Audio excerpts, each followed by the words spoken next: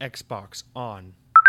Welcome to Xbox On, a podcast with one host about one console, Xbox. I am said host Jesse Rosa, and on today's episode, we'll be talking about the latest Xbox news for the week of April 14th, 2022, including Kingdom Hearts 4 is real, unfortunately, and officially announced. Halo Infinite Season 2 has been detailed and shown off. Xbox seems to be improving the manufacturing of the Xbox Series X, and more.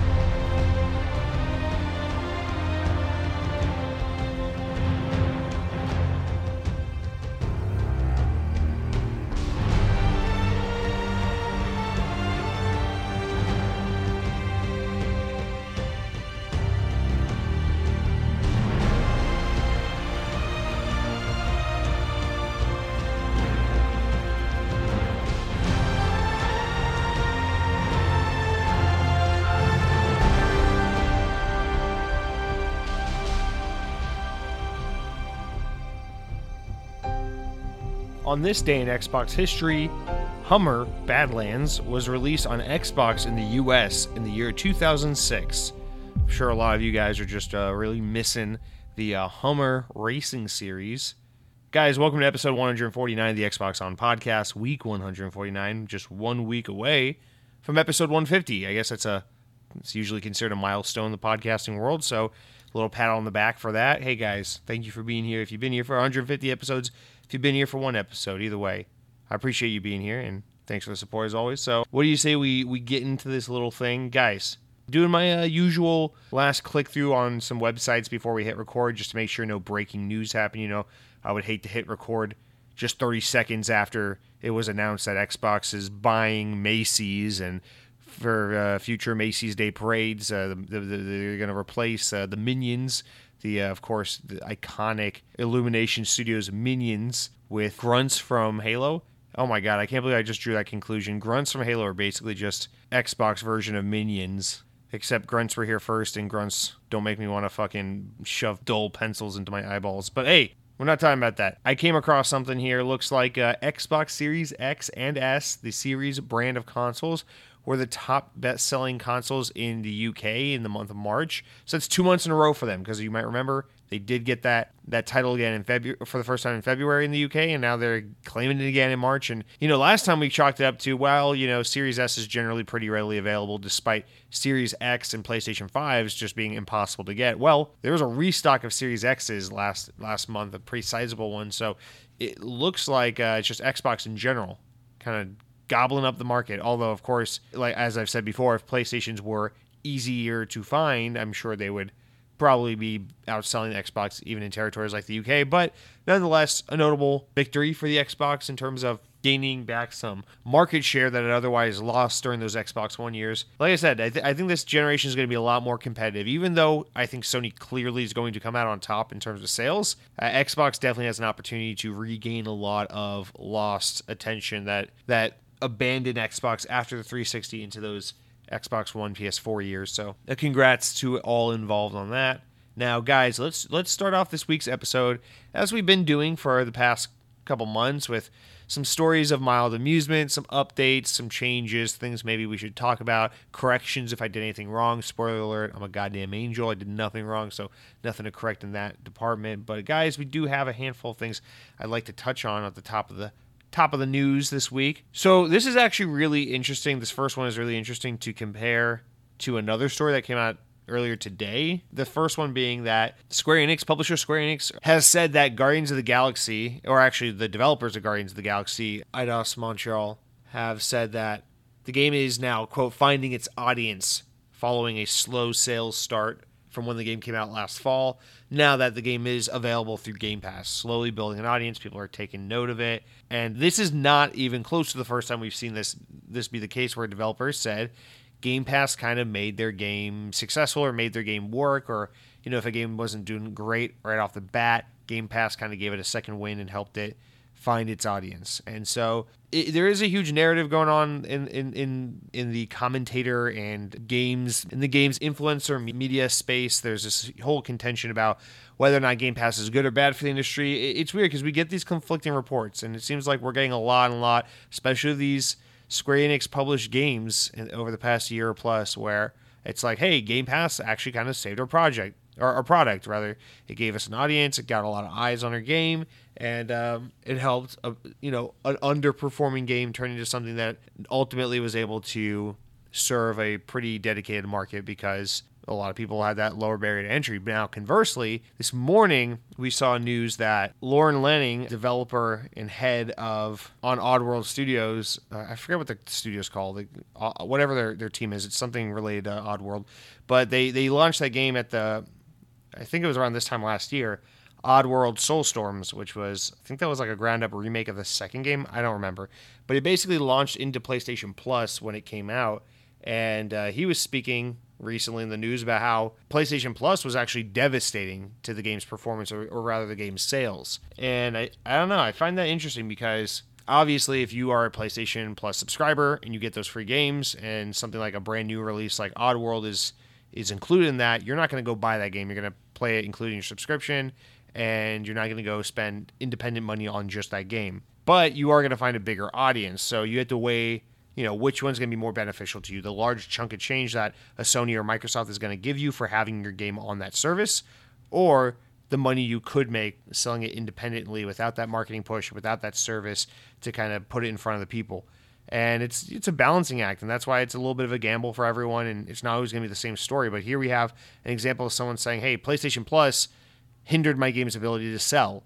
And then we see, conversely, Square Enix being like, well, Game Pass, helped this game that was selling poorly find an audience. And so it's hard because I think it's gonna take a long time of figuring out what kind of games perform, how certain types of games perform, and having a market kind of adapt to and learn and see the patterns of how these kind of games work, whether, what belongs on a service and what, like, for example, I wasn't going to buy Guardians of the Galaxy. I said when it was announced, I'm not going to buy this game because I can just tell by looking at it, this game will be on Game Pass within 6 months of its release. So I'm not going to spend $60. I'm just going to patiently wait and I'll play it then.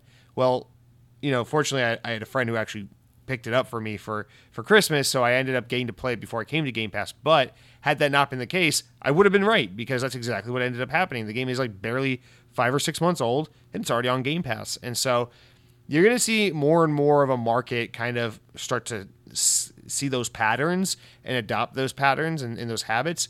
And that's going to have a massive impact on how people buy games based on how a game is looking and where they want to spend their money. And then you have games like this where it's like you don't even have the choice because from the get, it's included in a service like Oddworld. Like we're seeing with MLB The Show 22 right now. It's just launching into Game Pass. So I don't know. It's obviously... it's a different experience for every developer, every publisher, and you got to be able to understand your market and read that and understand what kind of product you have and what kind of market you're releasing that product into, and be able to weigh the options, read the tea leaves, and figure out what the best solution is going to be. I feel like this is going to continue to be more and more of a challenge for developers and publishers, and more of just a big perk for consumers.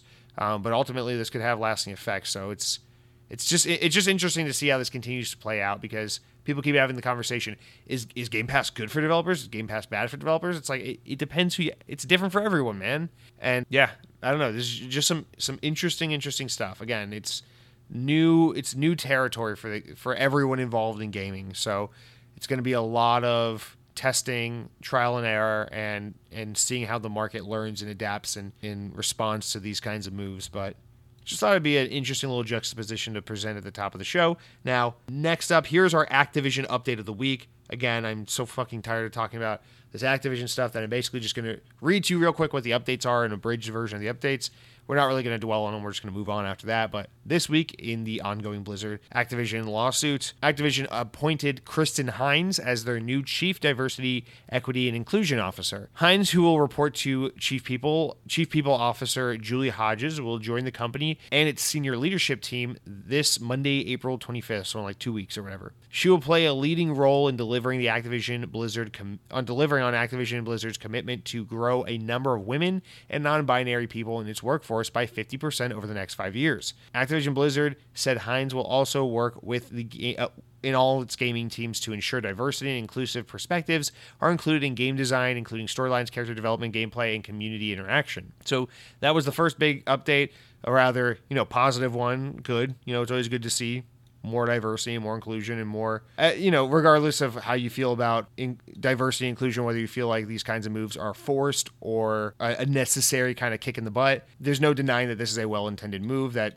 probably serves to benefit in the long run. So whatever. This is good for them. Here's the second part that's not as fun. So the good news, now we get the bad news. Developers unionizing at Call of Duty Warzone studio Raven Software, as we've been learning about for the past few months, who've been trying to unionize, will be excluded from an upcoming pay raise for Activision Blizzard's quality assurance workers, QA workers. This past week, the publisher announced that all its U.S.-based QA tester jobs will be converted to full-time employees beginning this July. Employees will also receive a wage increase of a minimum of $20 an hour. However, this won't apply to QA testers at Raven, who've been fighting for improved working conditions at the company since last year. This is due to, quote, legal obligations under the National Labor Relations Act, an Activision Blizzard spokesperson said to Bloomberg. And as spotted by PC Gamer, the National Labor Relations Act doesn't allow employees to, quote, confer benefits on employees during a union organizing campaign to induce employees to vote against the union. The group of Raven employees seeking to unionize, which calls itself the Game Workers Alliance, said it was thrilled with the news this past week, but called the decision to exclude being included from the upcoming benefits as an attempt to divide workers and undermine the right to unionize. So obviously, I am not versed well enough in all the laws and the ways in which these kinds of managers work to know whether or not that is legitimate or complete little bullshit, this whole inability for a company to offer benefits or added benefits to a group of employees trying to unionize during a unionization campaign.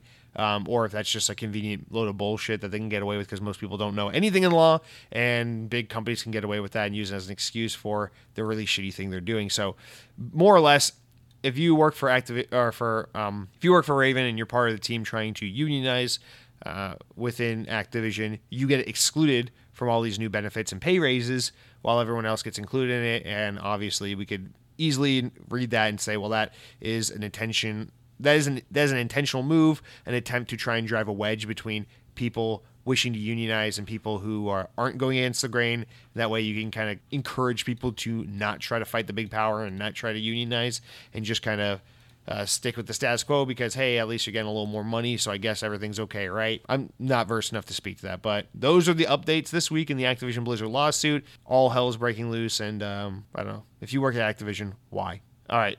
That's all like the sad bad news, but here's this next one's a quick little interesting piece about Epic and Lego. So think Fortnite and Lego. GamesIndustry.biz relayed that Epic Games has raised $2 billion in funding around. The funds came from existing investors along with Sony Group Corporation and Kirkby, which I've never heard referred to, but that is the investment company behind the Lego Group. They each contributed $1 billion. The investment goes towards advancing the company's Epic's vision to build the metaverse and support its continued growth.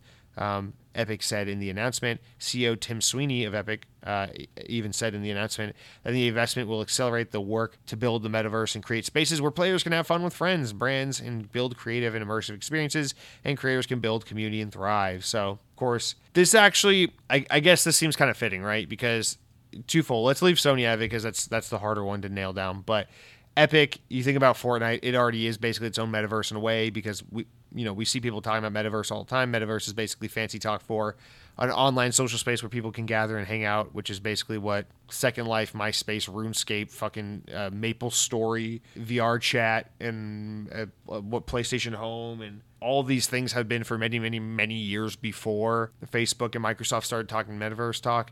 So when you think about it in a way, Fortnite being such a social and fun kind of battle royale game where it's not always necessarily about playing competitive, sometimes it's just about goofing off within the Fortnite world, trying to invest in that community and build it out as a quote-unquote metaverse kind of, its own metaverse, it makes sense if you're Epic. And I think partnering with someone like Lego makes a lot of sense as well, because if you're a Lego group, you're probably looking over at Microsoft and Minecraft, and you're going, damn, that should have been us. And I feel like that's something people don't bring up often enough, which is just like, dude, Minecraft has been around since, when did it release in beta? It was like 08 or 09? I think it was 09. But like, if you're Lego and you've just seen Minecraft become this behemoth of a property that's become, and then on top of that, been able to sustain that massive amount of might and power and command that it has over its massive audience, you got to be kicking yourself in the ass every day saying, Minecraft should have been Lego. And don't get me wrong, Lego games do fantastic. We're seeing how great this new Lego Star Wars game is doing, but none of that holds a candle to the influence and the engagement and the commitment that the audience that exists has to Minecraft. And so getting with the other biggest game in the world, which is Fortnite, and trying to invest in that and attach your Lego, at least your Lego investor dollars, if not your Lego brand proper, into Fortnite in some way, shape, or form, is kind of the next best thing, right? It's probably the smartest thing you can do at that point. So all of that makes sense to me. The only way I can see Sony fitting into all this is obviously we want to see. Sony has been talking more and more about trying to get into multiplayer space and more into social spaces, which is why they're doing things like buying Bungie and buying all these new studios that are supposed to make multiplayer games. And on top of that, Sony's actually been buying very small portions of Epic over the past few years. I think they own like 1 or 2% of the company.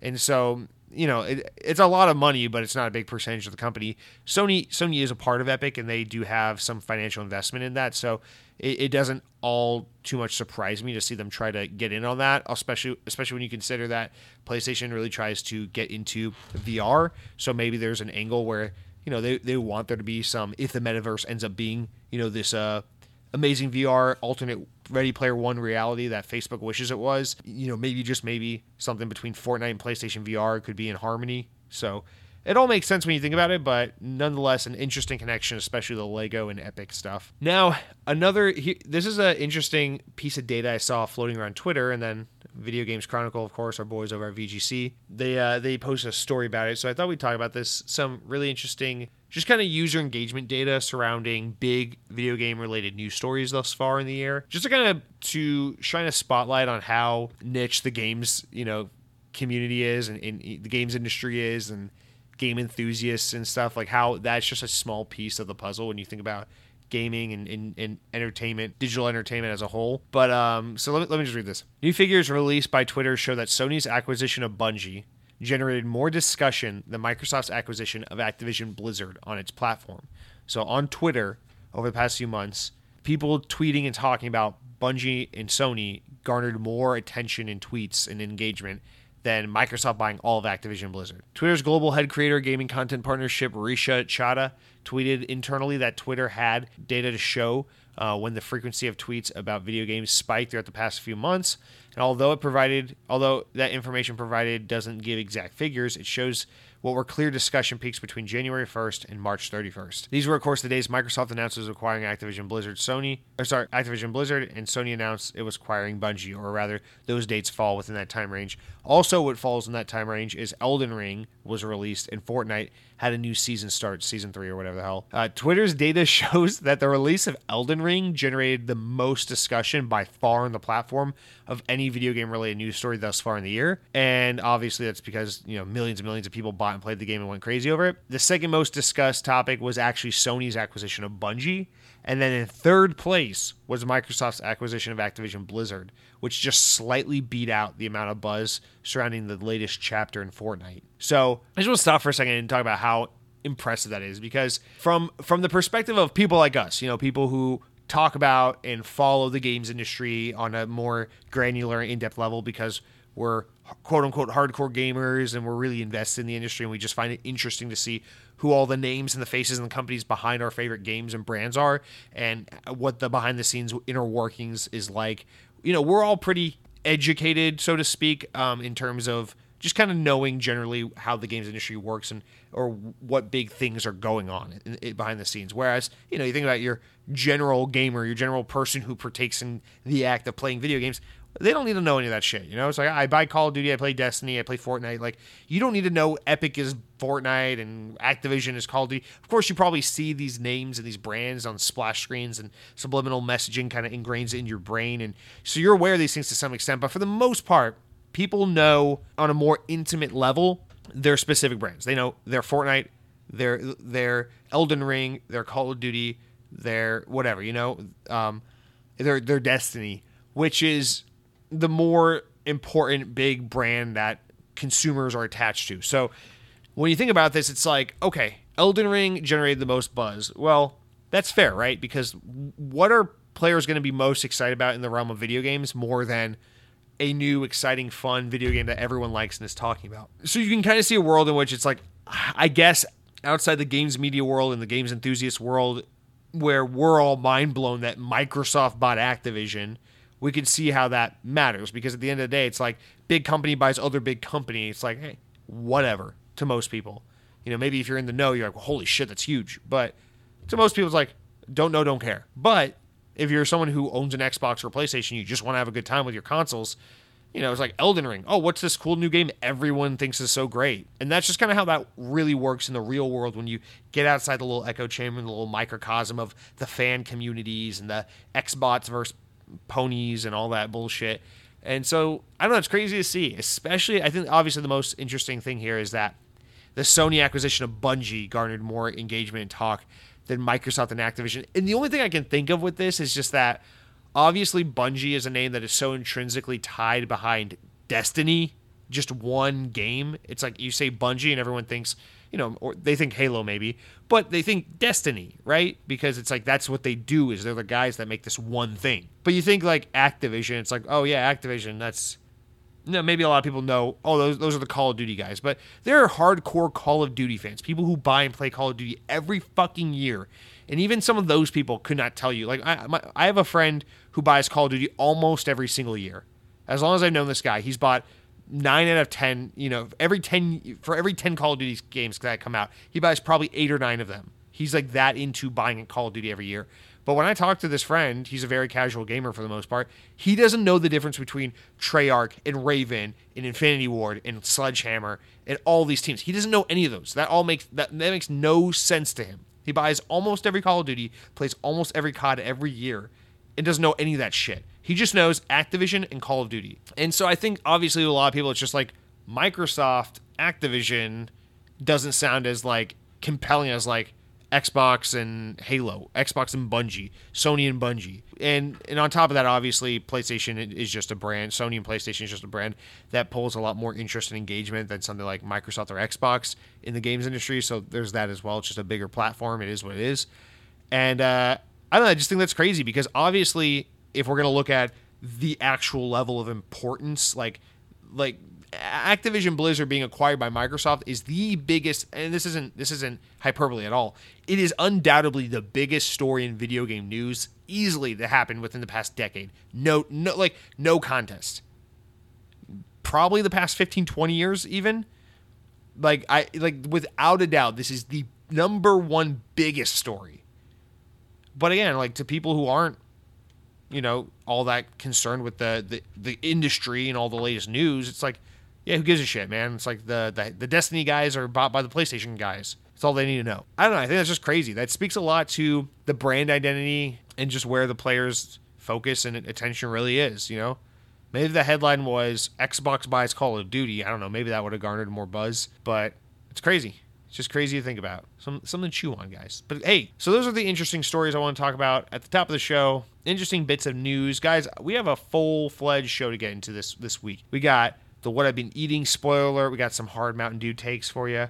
We got some comments. We got a whole regular run of news. So let's step back from all the nitty-gritty Xbox talk and get into the hardcore, cool, elite gamer comments, which you know how they work. You go over to youtube.com/XboxOnPodcast, click on the latest episode, and you can leave me a comment. You can say something real nice like, Jesse, happy to see that Sonic movie 2 was really good. Glad you enjoyed it. Really happy for you and all the freaky Sonic fans out there right now. This is a really good moment for you. It's a really exciting moment.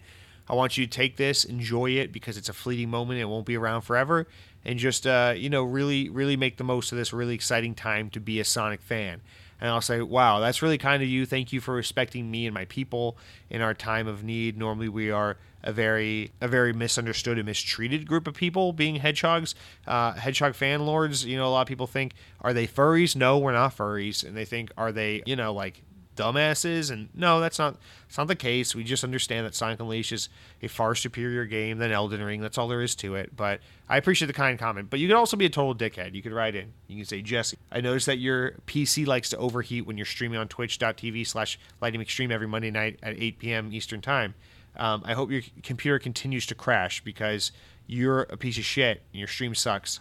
And also, I wanted to let you know my favorite donut is actually a gluten-free vegan donut because I hate everything pure in this world and I want you to suffer. And I'll be like, I don't even know why you're telling me about your donut preferences And how do you know about my PC overheating? This is really uncomfortable.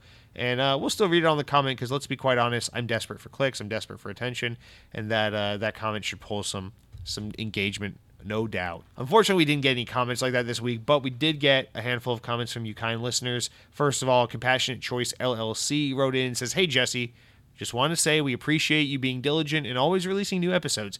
Keep up the good work." Thank you, Compassionate Choice. Appreciate the support as always. Have a great week and take care, man. Corey Long continues on our conversation from last week about bad games or guilty pleasure games. These are games that maybe a lot of the world pans as not good game to play, but you know personally that it is a good game because for the most part, every game is a good game. You know, 99.9% of games are made with the intention of people playing and enjoying this game and it being a fun experience. So not every game, unfortunately, gets all the time and resources and the vision, the correct combination of leadership and teams to make, you know, every experience like Super Mario Galaxy or Halo 3 tier game. But there are plenty of games out there that are objectively flawed and maybe critically not, you know, more than a 5 or 6 out of 10, but you play it and you're able to see through the faults and admire the beauty and what is good about the game. So we've been talking about that a little bit.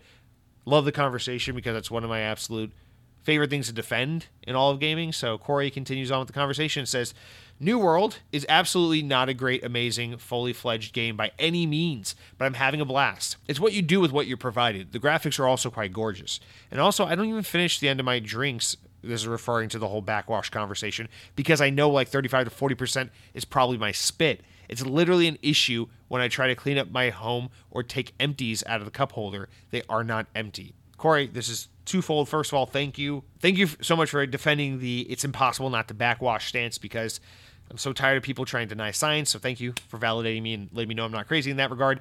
But also, this is what I'm talking about. It's cool. And again, I'll say, as I said last week, I thought New World was popular. I really didn't know that people had issues with it. I just remember it came out and it was like really big for a couple days, and then everyone kind of shut up about it. But that's I think that's exactly right. That's sentiment. It's not, you know, you can acknowledge that a game is full of flaws and full of issues, but it's what you see in the game and what you make of it despite its flaws that makes it great, you know.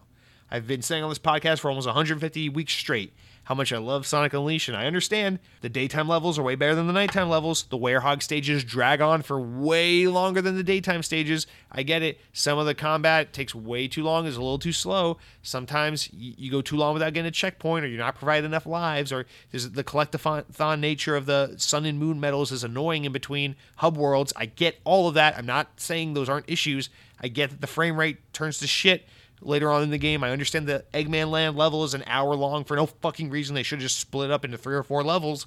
I get all that. Those are valid criticisms. If you want to tell me the game is a mediocre or just okay out of 10, I will say that is a really defensible stance to take, but the art style is so gorgeous. The graphics and the art style are still the best of any Sonic game to date. The acting is great. The story is so good for a Sonic game. It just toes that line perfectly of being lighthearted and fun and good for everyone, just like a Pixar movie, while also having just a little bit of heft and weight to it without it teetering on the edgy anime side that Sonic gets into sometimes with shit like Shadow the Hedgehog or Sonic 06 or Sonic X the TV show, so it avoids that mistake. Chip is a great, cute little character. I love him so much. I wish they'd bring him back in a future game. The music in that game is so fucking god tier. Everything composed for that game. Oh my god, Mr. Otani wrote the best score for any video game ever. Fuck you if you disagree. Jarrett Reddick of Bowling for Soup, shout out to him, wrote the theme, Endless Possibility for the game. One of the great songs of all time. Such a fucking contagious pop-punk jam for my boy Sonic the Hedgehog.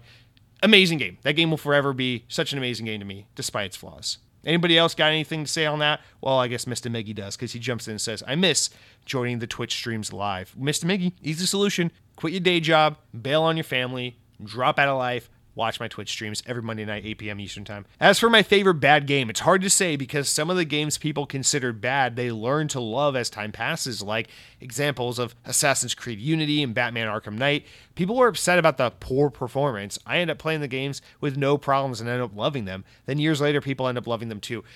Mr. Mickey, those are good examples because you are right. People, especially Assassin's Creed Unity, people gave that game so much shit just because there was like one bug that one person experienced, and then that picture blew up on the internet, and everyone just wrote the game off as completely fucked and broken, and then it just kind of got away from itself. But like games like Arkham Knight, especially, it's like, well, those are games that, like, I feel like people agree that's a good game, but it's significantly worse than the games in the series that came before it. Or, like, it's a really good game, but there's just one thing that kind of drags the whole experience down.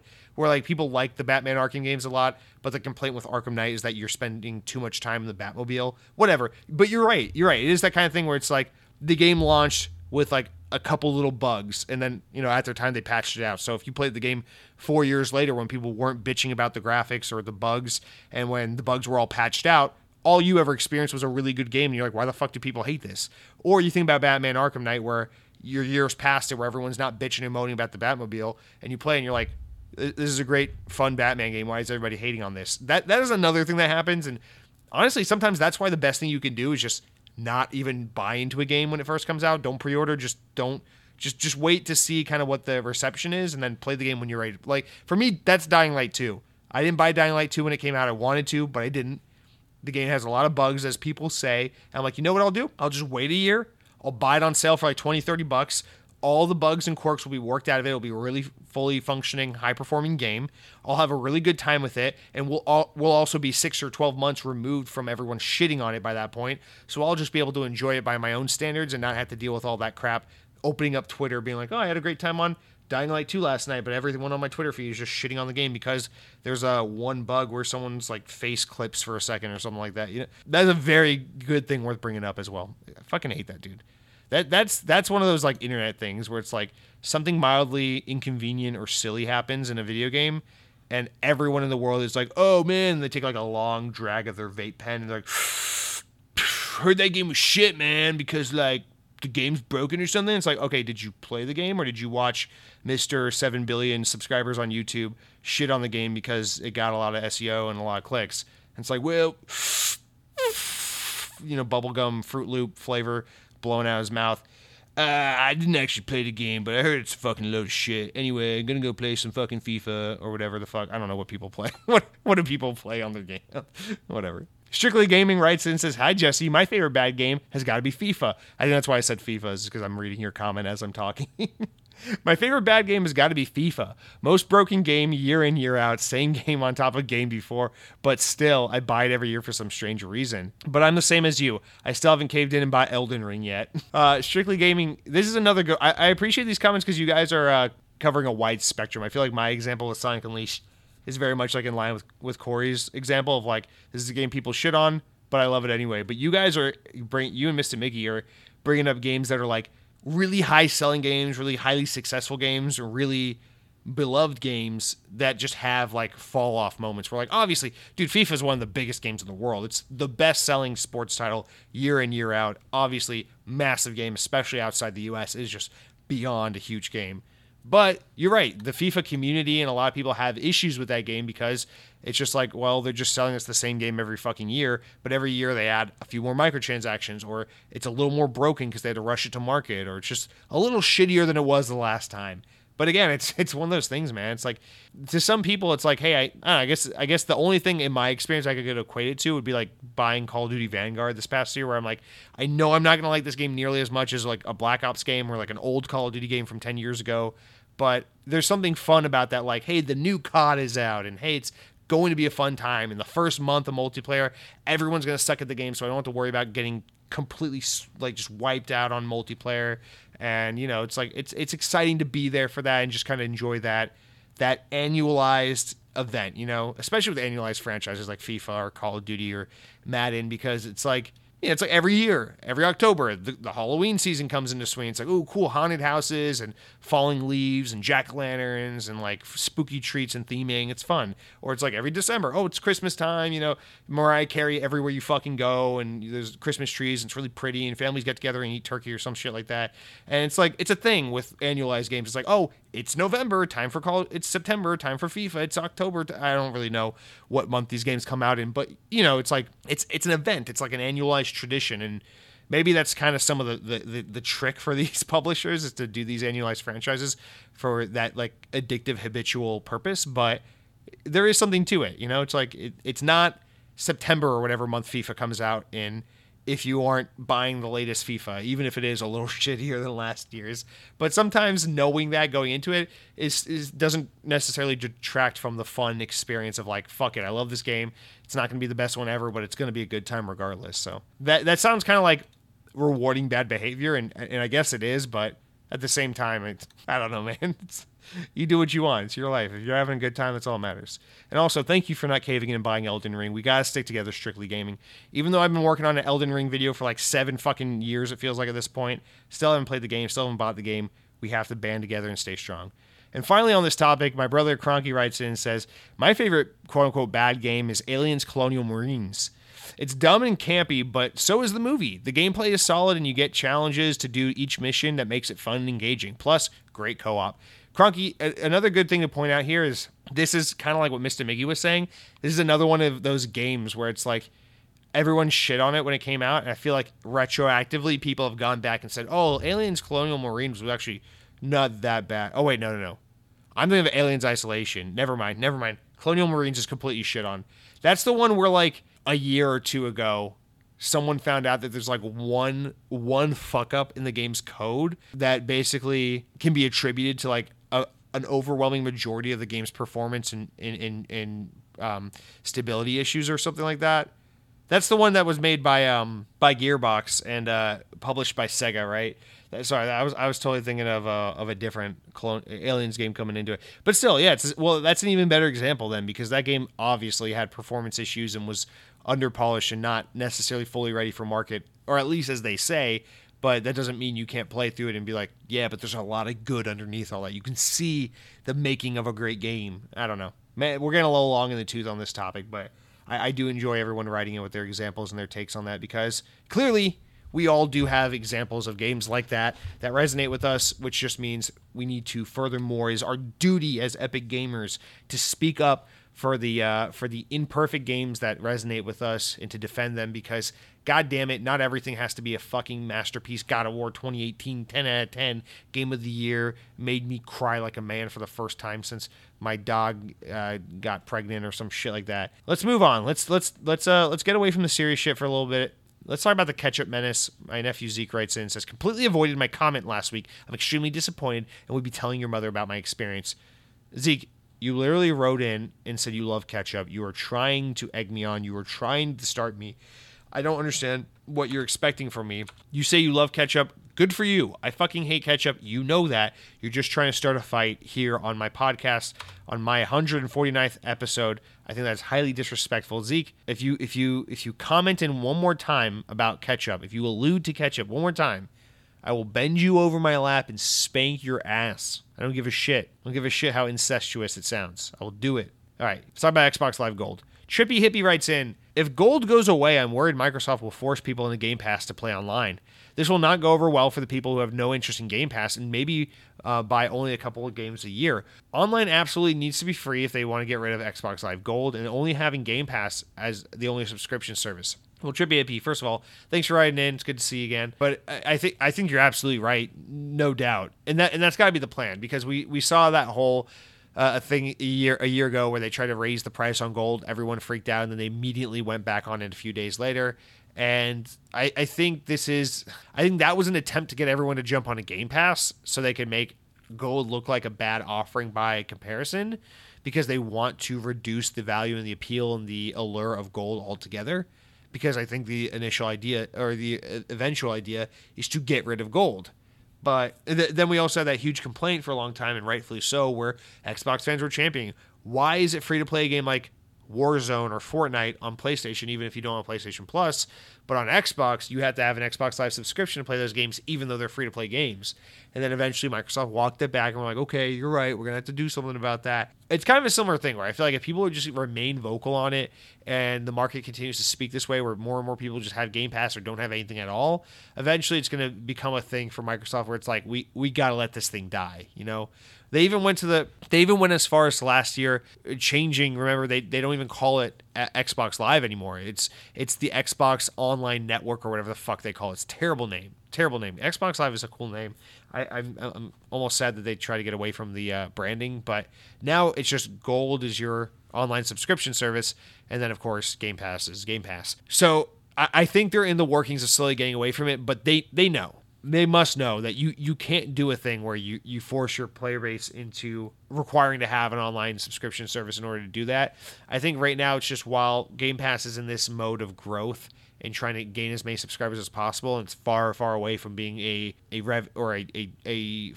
revenue generating for them. I think that's kind of why they hold on to Gold as a background kind of thing for now. But eventually, I can't imagine the plan is anything other than to get rid of it. And no, they wouldn't be able to charge you to force you into Game Pass if you want to play online games, because that would just be that. I mean, can you imagine the backlash? All right. Cronky writes in referring to last week's story about Activision, Microsoft, and the U.S. Senate story. We won't get into this too much because, again, politics and Activision, and aren't we all tired? He even says, okay, so the Activision Xbox story is forcing this to get minorly political. I'll keep it light, though. Those senators can go and do very naughty things to their buttholes. There are so many bigger issues facing workers, but they are focused on this because video game related, so it'll get massive news in their names it'll get their names all over the news. They can go bad word off trying to not get censored by YouTube. But yes, Microsoft has issues. Yes, Phil hypes a little too much, although that's for shareholders. Take that issue up with the way the economy functions. But Activision is worse than Microsoft. So what's the answer? Make those employees stay under Bobby permanently instead and change Microsoft to where things can get better. Okay, Cronky, I get what you're saying. I get this. And this is all fair feedback. Obviously, the first part, what is there to really say? That's just your commentary. That's funny. Of course, those politicians can go boom their buttholes or whatever it is you're insinuating. But yes, in terms of the Phil Spencer, Bobby Kotick thing, I get what you're saying. It's like, listen, in a way, how else was this going to get better? You know, Microsoft buying Activision, at the end of the day, it's going to be messy up front, but there was no clean way of getting out of this. And at the end of the day, what was the better solution to get, you know, Xbox or Activision and Blizzard employees into better leadership hands? But I don't know. I really just don't necessarily buy this, because what we're seeing more than anything right now is all these stories surrounding Xbox where leadership is kind of poor and people aren't being listened to and taken care of, and shit's just kind of being run amok, and project timelines are all over the place because nothing is being handled properly. And so I don't like the idea of the company behind that being the company to buy Activision Blizzard, the big publisher that can't get its shit together because there's so much harassment and accusations and history back there that's really mucking up everything for all the developers. I don't think that this is necessarily a match made in heaven. And I don't think necessarily that Microsoft buying Activision Blizzard makes all this stuff just magically go away. I think, yes, it helps get Bobby out. Yes, it helps pave the way potentially for things to get better. But also, another way for these things to get better would be massive coverage, a massive news spotlight on Activision. You don't have to have one massive corporation buy out another in order to make things better. You can also just have outlets like Bloomberg continue to expose this story and to have developers continue to speak up and try to unionize and to continue to have major faces in the industry lash out, speak out about this, leave Activision, go work for other companies and set the example, and then hit Activision where it really hurts. Now, I don't think for 1 second we could make a difference by getting consumers to do anything, because in a weird, sick, twisted way, the way capitalism has actually gone throughout history is consumers basically have no control over any of this, because they always say vote with your wallet or you make the decision, but ultimately it's just not the way. Convenience wins over morality and humanity every fucking time. Otherwise, we wouldn't all be walking around preaching for rights for gay and trans people while tweeting from our iPhones made from slave labor in China. That just wouldn't be the case. We fight moralistic battles where it is convenient and doable for the average person, but ultimately is up to the organization itself to fight from within. And I just think the only thing you can really do is expose the truth. You know, you're not gonna get people to stop Activision by not buying Activision games. You're not gonna magically make it better by having one big company buy out another big company, but you might help make a difference if news organizations expose the issue, if people from within the organization try to unionize, or big figures quit and make its statement and try to get others to leave with them. If you hit them where it hurts from within like that, then maybe it speaks up and Activision has to do something because they're losing talent, because everyone thinks they're shit, because it's starting to affect them optically and in all these multiple ways that really do bother and affect the company. I don't know. Maybe that's a good way to do it because eventually that puts enough pressure on shareholders to be like, all right, Bobby, you got to get the fuck out of here. And that way it doesn't make Xbox look so fucking bad by being like, oh yeah, we're really against what Activision did. By the way, here's $69 billion fucking dollars. Go threaten to kill someone else in retirement, Bobby. So I don't know. I don't like that this makes Microsoft's hands a little dirty. And yes, as it's such a tired conversation. I think at the end of the day, a lot of good could come from this, hypothetically, hopefully, we can assume. But it's not a given. And also, Twitch stuff and Activision stuff, rounding out our final comment of the week, Way of the Lao writes in and says, Jesse, what the hell are you talking about? Change your name. Nah, bro. How are you going to mess with a name like Lightning McStream? It's a classic. It's timeless. It sounds like a TikTok account that should have 30 million followers. Also, I want to address the Activision-Microsoft issue first. Do you feel that Microsoft is actually going to improve work culture from Activision and still have hands-off approach when it comes to making games? I personally think that Microsoft doesn't give a shit. Also, I think Activision's games haven't been doing as well as they have in the past. Take care, man, and I hope to see you on stream this Monday. Way of the Lao. First of all, beautiful comment. Thank you for writing in. Second of all, probably should have read this in conjunction with Cronky's comment because it goes beautifully with it. But no, that's exactly it. I just feel like this is another example of Microsoft kind of saying one thing and also saying another at the same exact time. It's like, how are you going to fix the cultural issues of Activision Blizzard when the way you've operated your own studios is you've had a very hands-off, we don't get involved approach? Obviously, when they're talking about a hands-off approach, they're saying we don't micromanage the creative process. We let our developers make the games what they want to make. They're not saying we let our developers figure out their own sexual harassment issues. That's not our problem. Obviously, I know that's what Phil Spencer means when he talks about the hands-off approach. But again, we're seeing the report from Kotaku about Undead Labs, which, they try to slant it all about sexism and bigotry. But at the very least, what we can read from that story is that studio is just meandering about and being kind of poorly managed. What we see from the whole thing going on with the initiative, same thing. What we see with Halo and the fact that it was made predominantly by contract workers and now they have no post-launch support because they just have this small core team and all this pent-up demand for more content and they can't get a fucking roadmap together over at 343. Again, it's just poor management. So again, when Microsoft is proving over and over and over again, we can't properly manage our own teams, why am I supposed to just suddenly feel better about the fact that they're going to now take on 1 million additional teams from Activision Blizzard and then somehow properly manage and maintain all of those as well? I don't know. It's kind of weird, I guess, in to play devil's advocate to myself, it's kind of weird to conflate properly managing studios in terms of game development with properly managing studios in terms of just human treatment and human resources departments and things like that. But nonetheless, in a sense, they are one and the same, right? Because it all comes down to how you manage your studio. So I don't know, whatever. I'm sorry. I appreciate the comments, but I'm also really weary or not weary, but I am self-conscious about talking about these topics too much because I feel like there's a large part of the audience just like, oh my God, shut up. No one cares about Activision. Tell us about the new 8-bit games coming to Xbox this week that no one's going to download. Please, for the love of Christ. So with that said, let's get away from this hot button topic.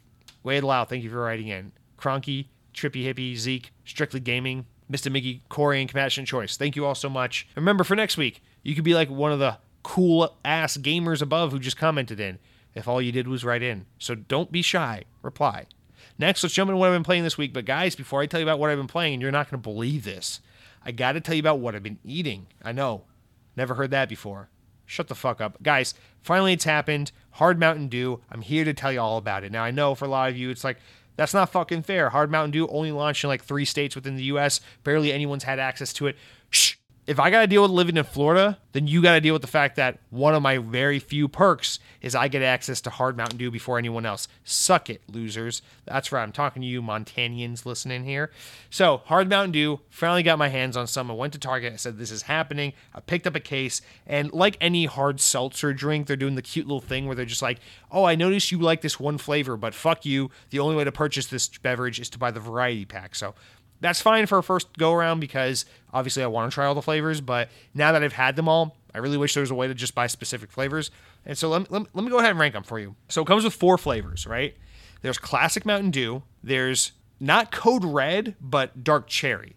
So it looks like a Code Red alternative, but it's not a Code Red drink. It is a dark cherry. I don't know why they do that. Every hard seltzer does that. They had to have dark cherry or some shit like that. It's White Claw, Bud Light Seltzer, whatever. They all do the same shit. The third one is Baja Blast. So hell yeah, Baja Blast hard seltzer. And then the fourth one, again, not Major Melon. It's watermelon. So whatever. Basically just Mountain Dew Major Melon, but so they call it watermelon. So you got regular green, red, whatever color you want to call, greenish blue you want to call Baja Blast, and then pink for watermelon. And so they're all a nod or an allusion to a pre-existing Mountain Dew flavor. But that being said, not all these flavors are great, because if we're talking about the real Mountain Dew counterparts, of course, Classic Dew is fantastic, Code Red is fantastic, Baja Blast is very good, and Major Melon kind of sucks, but whatever, I'm glad people like it. In the world of hard Mountain Dew, the ranking is very different, and the preferences are very different. So I've officially had one of each flavor now, and I'm here to say, the regular Mountain Dew flavor, the classic Mountain Dew hard seltzer, absolutely sucks donkey dick. It is disgusting. It is so gross. Do not drink it. Holy hell, run. It is so bad. That being said, the other 3 flavors are actually good. The hard cherry is good. I like it more than any of the other hard seltzer brands, hard cherry. But again, unfortunately, it doesn't taste like a riff off of Code Red, which I wish it were. It tastes like a hard cherry seltzer. So it is good. It's above average for what it is in its class of beverage, but it's much better than the classic flavor. Then the Baja Blast is actually the best of all of them. I would say the Baja Blast is very good. It tastes exactly like zero sugar Baja Blast from Taco Bell, but with like an aftertaste of like alcohol-y, whatever, slight hint, because it's an alcoholic drink, of course. And then finally, I hate Major Melon. I don't like the watermelon Mountain Dew. I think it's very weak. It's one of those like Fanta with a Mountain Dew label kind of drinks. But being honest, the watermelon one, it kind of works for a hard seltzer. It's not my favorite. If it were available in individual packs, I wouldn't go out of my way to buy it. But having it in the variety pack, I'll drink it. It's good. I'm okay with it. So with that said, here's the official ranking. The number 1 best flavor that comes in the box is Baja Blast. That's by far the best one. The number 2 is the hard cherry one, basically the Code Red replacement. The number 3 is the watermelon choice, and then for number 4, I put drowning yourself in fucking acetone in piss, and then after that we put the classic Mountain Dew flavor. That's the last best flavor included in the box. So guys, there's your little mini review on the hard Mountain Dew. Now, fret not, especially for those of you living in the U.S. This product will continue to roll out across the country in the coming months, so you will probably get a chance to try it if you're still curious. But that's one of the perks of being a Florida man and an elite Xbox podcasters. I get early access to these kinds of things. Guys, don't forget to subscribe to my Patreon if you want to see more additional Mountain Dew content. Like and leave a comment in the description below or whatever the fuck, guys. So that's hard Mountain Dew. All in all, I don't think it's something I would buy again. Like, I'm glad I tried it. It's just a one and done kind of novelty for me. And that's more or less what I was expecting, was that it would just be a novelty. But yeah, I don't know. I mean, I'm not a big drinker to begin with. I really don't ever buy alcohol, and if I do, it's like liquor, not beer or seltzer. So I don't know. I'm more like I'll keep a single bottle of bourbon in the house and slowly drink that over the course of like 6 to 10 months.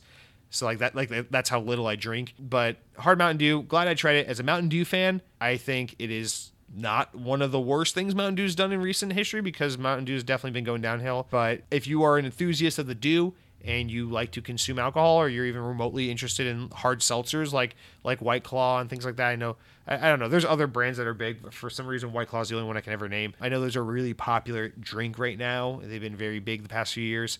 Definitely worth a try. I think $17 is how much the variety pack costs. It comes with I think it comes with 16 cans or 20 cans or something. It's worth a one-time try. It's fun. But guys, with that out of the way, we can now move on to the what I've been playing. So I have been playing quite a bit actually this past week, but unfortunately I'm still in a little bit of that rut where I can't find a single game and just commit to it. I'm still kind of just sampling across the industry. So playing a lot of Halo. I'm trying to finish that Battle Pass for Season 1 before Season 2 starts, because I feel really a lot of FOMO about how everyone finished their Battle Pass except me. So I'm 92 on the Battle Pass. I'm almost done with it. We'll have it done the next week or so. Don't you worry, you sweet little asshole, about that. But, what is there to say about Halo other than what we're going to get into in the news? So we'll talk about that later. Not really anything to say there. Tron Evolution, I finished it. I rolled credits on it. You can still go online and have like a private lobby and use it to unlock the multiplayer achievements, which is awesome. So I did a couple of those as well. I like that game, man. I got to say, now that I've beaten it, it's just another one of those examples of like, I really, really miss these licensed movie tie-in games from this era where it was like, oh, the movie comes out this date, we got to have a video game to launch alongside with it. I really miss this shit. I really wish we could still, especially now that I'm like more into Disney as an adult than I ever was as a kid, I really wish I could have this beautiful harmony of like a new Pixar movie or a new Disney movie is coming out. So it's like, okay, the day it comes out, I go to the theater, I watch the movie, then I go home and I can play the tie-in video game on my Xbox that just came out, developed by Avalanche Software if we're lucky. And then that weekend, I can pop into Magic Kingdom or one of the Disney parks and, see whatever kind of little special in-park event they're doing in celebration of the new movie. It'd be the perfect little trifecta. Adult Jesse would love that so much. Like, new Toy Story movie comes out, cool. Go see the new Toy Story movie, go home, play the new Toy Story video game, and then go to Magic Kingdom and try the new fucking, I don't know, Toy Story Woody's leather shoe flavored churro or whatever fucking special little in-park event or treat they would have to celebrate the new movie. I would love that so much, but unfortunately, we don't live in that world anymore. We live in the world of, oh, we have a new movie, subscribe to Disney Plus, and then go download the free-to-play Disney World Builders Not Made in China TM app, where it's a free-to-play game where we constantly ask you to either wait 4 hours, watch an ad, or buy more Ultron credits to continue to play your Disney fantasy game. And even when you're playing the game, you're like, wow, this gameplay fucking sucks. This game sucks. Can I get the fucking actual game? And then they're like, okay, how about Kingdom Hearts 4? And you're like, no, not like that. And that's just the sad reality of being a Disney fan. So Tron Evolution, everyone. Aside from that, obviously Sonic movie just came out this past weekend, so I've been really in a Sonic mood, really enjoying that. Really loved the movie, so I'm playing some Sonic. We streamed it all Monday night. In my free time, I've been playing a little bit of Sonic Colors, a little bit of Sonic Generations, a little bit of Sonic Adventure. So been enjoying some Sonic. And then finally, this is this is the big one. This is the sexy one. I'm playing, and I have a reason. Don't fucking click off just yet. I'm playing Fast and Furious Crossroads. So, like I said, hold on for a second. As you'll remember, last week in the news, we talked about how Fast and Furious Crossroads, which only came out 2 years ago, is being delisted at the end of April. It will be taken off the stores, off digital storefronts. You cannot buy it anymore. It is over. If you buy it, if you already own it, you can re-download it. That's about it. Or you can go buy it physical. But like the game is over after this. So I was like, you know what? If they put it on like a dirt cheap sale, I'll buy it. The game was still $40 fucking. But then a few days ago, Xbox started a big spring sale, and the game was included in that sale for $15. I was like, you know what? For $15, as someone who used to be a really big Fast and Furious fan until the past few movies started really sucking, I whatever. I owe it to myself to just check this out. Out of curiosity, out of a desire to preserve this game that's going to fall into obscurity now that it's being delisted. Let's see what this game is all about. I gotta be honest. Yes, it is cringy as fuck. The writing is god-awful. The acting is god-awful. It is very, very budgety. It's very licensed movie kind of game, which I guess is what I've been asking for. It's not a specific tie-in to any of the specific movies, but it takes place in the movie universe. I actually like this game. It's made by one of the teams. I haven't played too much of it, but it's made by one of the teams, one of the Codemaster developers. So that should actually tell you something. Codemaster's one of the most respected developers in the racing scene, recently purchased by EA, actually. This is one of the last projects they worked on before being purchased by EA. And so it has some racing game development competency under it, which is the saving grace of this game. The driving feels... Weight-wise, it's a little poorly distributed, but it's very arcadey and it's very fun. It's very easy to just pick up and understand, which I enjoy, especially for something like Fast and Furious.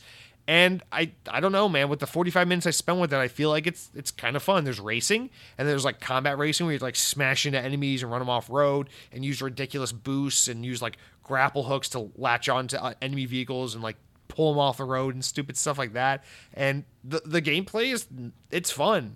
The character models and the car models and the environmental models aren't bad, but the lighting and the animation's pretty rough. Like I said, the writing and the voice acting is just so painfully bad. But it's all in all, like I feel like for a really shitty budget licensed movie game that no one cares about, I feel like it's actually a little better than it could have been. And I mean, I don't expect much. It's not great. I'm not telling you to go out and buy it or anything. But, for a little 4-hour campaign a little shitty licensed movie game. I'm enjoying my time with it. I love arcade racer games. I love Need for Speed and Burnout and shit like that. And this is like kind of what we were talking about at the top of the show. It's a bad but fun kind of guilty pleasure little weekend indulgence for me. I'll play this game for 4 to 6 hours, beat it, maybe do a little bit of extras, unlock a couple of achievements, and then never play it again. But I don't, for $15, I don't regret it. I'm glad I downloaded it. I'm glad I'm checking it out. And part of me is a little sad that it's going away. So I don't know. I can't be ashamed. Listen, yes, I'm playing Fast and Furious Crossroads. Shun me if you will. But hey, you're playing Elden Ring, you fucking nerd, elf nerd. So that's what I've been playing, guys. With that all said and done, let's transition into the main segment of the news. Let's go into, or the main segment of the podcast. Let's get into this week's news.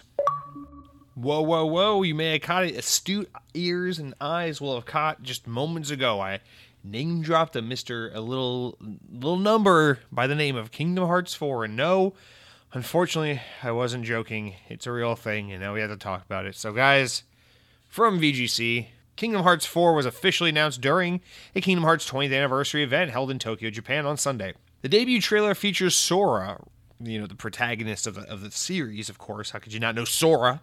Running through the city before the title card appears. Donald Duck and Goofy, because why the fuck not, also appear. Currently, there's no release window or platforms that have been specified for the game, but of course we fucking know it's targeting PlayStation 5, Xbox Series X and S, and PC. If I'm wrong about that, fucking shoot me. There's no way I am. According to Square Enix, Kingdom Hearts 4 will mark the beginning of an epic new storyline titled the Lost Master Arc. Ooh, so fucking cool. Players are introduced to the Quantum, which is Players are introduced to the Quadratum, which Square Enix describes as a large, expansive city set in a gorgeous, realistic, unlike anything you've ever seen before in a Kingdom Hearts series. Basically, it's just New Dunk City for Kingdom Hearts. The debut trailer sees the return of Sora's Disney companions, Donald and Goofy, in addition with the first appearance of Strelitzia, who is described as a mysterious new character who appears before Sora in the new set. God damn it. It's currently unclear which platforms the game will release on, as we already said, but during the event, Square Enix also noted a new mobile game spinoff, Kingdom Hearts Missing Link, which sounds like a fucking Wii U game, will also appear in a specific region later in the year via beta. Now, Kingdom Hearts series is a role-playing game series, which was originally designed as a collaboration between Square Enix and Disney, and originally debuted on the PlayStation 2 in March of 2002. The most recent entry is 2019's Kingdom Hearts 3, which introduced worlds based on Pixar films for the first time, including Toy Story and Monsters, Inc. It was also the first game in the series to be released for Xbox platforms. Of course, it was on Xbox One. Now, oh boy. If you care, you've seen the trailer. If you don't, consider yourself lucky. Now, here's the big notable thing. First of all, the game, obviously, Sora and the world look a lot more realistic, lifelike, whereas Kingdom Hearts has traditionally had a style, like an anime, artsy kind of style, which kind of blends the humans with the Disney characters a little better. Of course, now, to make the game even more cringe than it already was, they, for some reason, made the decision to start making the game look a little more realistic, kind of like Final Fantasy 15 and stuff like that. So now Sora looks a lot more lifelike and Uncanny Valley-like, and I can't wait to see what that looks like juxtaposed against fucking whoever the fuck from Encanto, because you know they're going to do Encanto in this game. And that's just going to be awesome, and I'm definitely not going to kill myself over that, huh? And so that's happening. Now, obviously, you can tell by the new art style, the mature Sora look that they're going for, and this whole promotional thing of the new Quadradium or whatever the fuck they're talking about. This is basically a soft reboot for the series. Kingdom Hearts fans were, and this, shout out to Kingdom Hearts fans, and this is one only time I'll ever shout you people out. But shout out to Kingdom Hearts fans for being able to call bullshit where they call bullshit, because even though people like myself have always been haters and just always shat on Kingdom Hearts from the get, Kingdom Hearts fans were at least not far enough gone to acknowledge the fact that Kingdom Hearts 3 was painfully disappointing. It's a game they waited for so long, and then the game came out and the story was just absolute gibberish. And hey, even though I hate Kingdom Hearts, I can speak to this because at the time, I was writing for a Disney website, and I was the guy in charge of video game shit. So when this game came out, I actually had to purchase it and play it through to completion just to talk about it. So even though I've almost beaten Kingdom Hearts 1 when I was a kid. I got to the last boss and quit. I never played Kingdom Hearts 2, but I watched my brother play it. And I never played the 87 other games on handhelds that are apparently also part of the main story. And then I played through all of Kingdom Hearts 3. So I would say I am surprisingly qualified to speak on Kingdom Hearts as someone who hates Kingdom Hearts, okay? So keep that in mind as I continue on and shit on this game. But clearly it looks like what they're trying to do is soft reboot the franchise, and the reason for that is, one, Kingdom Hearts' story got way too fucking convoluted with all the spin-off games, and then with 3 having literally nothing to do with anything in the world ever because it's just a bunch of nothing. And so I think what they're trying to do to respond to fan feedback and to address the fact that they made their game way too convoluted for anyone to casually follow along with, I think they're trying to do it's gonna be like that. It's like Star Wars Force Awakens or like Gears of War 4. It's gonna be like, this is a sequel, but we're not really gonna reference much of the old games. It's gonna be kind of like a lot of time has passed, things have changed, and now we're starting with a new story in a slightly different looking world, so that, you know, newcomers can jump on board for the first time and kind of catch on to what's going on here. Now, I find it impossibly hard to think that Square Enix, the team behind fucking Final Fantasy, can somehow make a Kingdom Hearts game that is simplistic, streamlined, and easy for newcomers to just jump in and follow. I can't imagine they could do that without fucking it up. But my guess, and I'm willing to bet on this confidently, that that's what they're going for, is a soft reboot kind of jumping on point for new players to try and reinvigorate the brand, win back over your fans, and get new players to be like, oh, what's this awesome? Whoa, what's this amazing game where Raya and the Last Dragon get to meet up with Sid Meier's Revolution from Final Fantasy, and they get to go on an epic journey across time and space, and they have to fucking convince Anton Ego from Disney's Ratatouille that anyone can cook for some godforsaken reason. And then I'll be over here like, I know you guys think I'm into this shit because I like Disney, but this actually hurts my soul so much more than you could ever imagine. Speaking of soul, they'll probably fucking put Joe Gardner from Soul into the movie. Oh, help Sora and fucking Sephiroth from Final Fantasy VII teach Joe Gardner how to from Pixar's hit movie Soul how to live in the moment and find out that that life is not a self-imposed purpose, but rather learning to appreciate life itself, and to take in the beauty, knowing that our time is limited on this godforsaken earth. And if you're lucky, you die before they make a Kingdom Hearts 4. But no, some of us didn't get spared apparently. So hey guys, Kingdom Hearts 4 is coming. I can't fucking wait. I hope this thing bricks Xboxes so that people never buy it. Oh, okay. Trying to keep my foot off the fuck you Kingdom Hearts gas pedal. Let's try to be a little less emotional about it and just talk about the facts. Now, it's Kingdom Hearts we're talking about.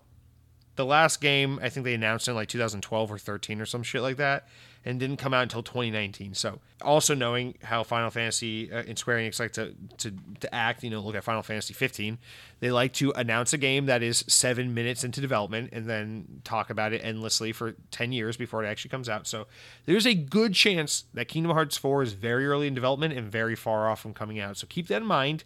If you're really excited about this game, you might not be getting it anytime too soon, but hey, good for you guys. You're getting another one of those Kingdom Hearts games. I just can't wait to see if Tom Hanks is going to tell us to search deep inside of ourselves and find the darkness in our hearts so that we can expel ourselves of what's holding us back from being loved by our friends who want to save us from fucking... Oh my god, I want to murder myself. Okay. I really don't have anything else to say on this. Obviously, this is huge news. Kingdom Hearts, very, very, very popular series. Very new to Xbox, but not new to Xbox gamers, because as it seems anecdotally, everyone I ever have known who's an Xbox fan has a lot of experience with Kingdom Hearts, especially if you're someone who grew up in the early 2000s like I did. This is probably a game that means quite a bit to you, or a franchise that means quite a bit to you for some godforsaken reason. And yeah, man.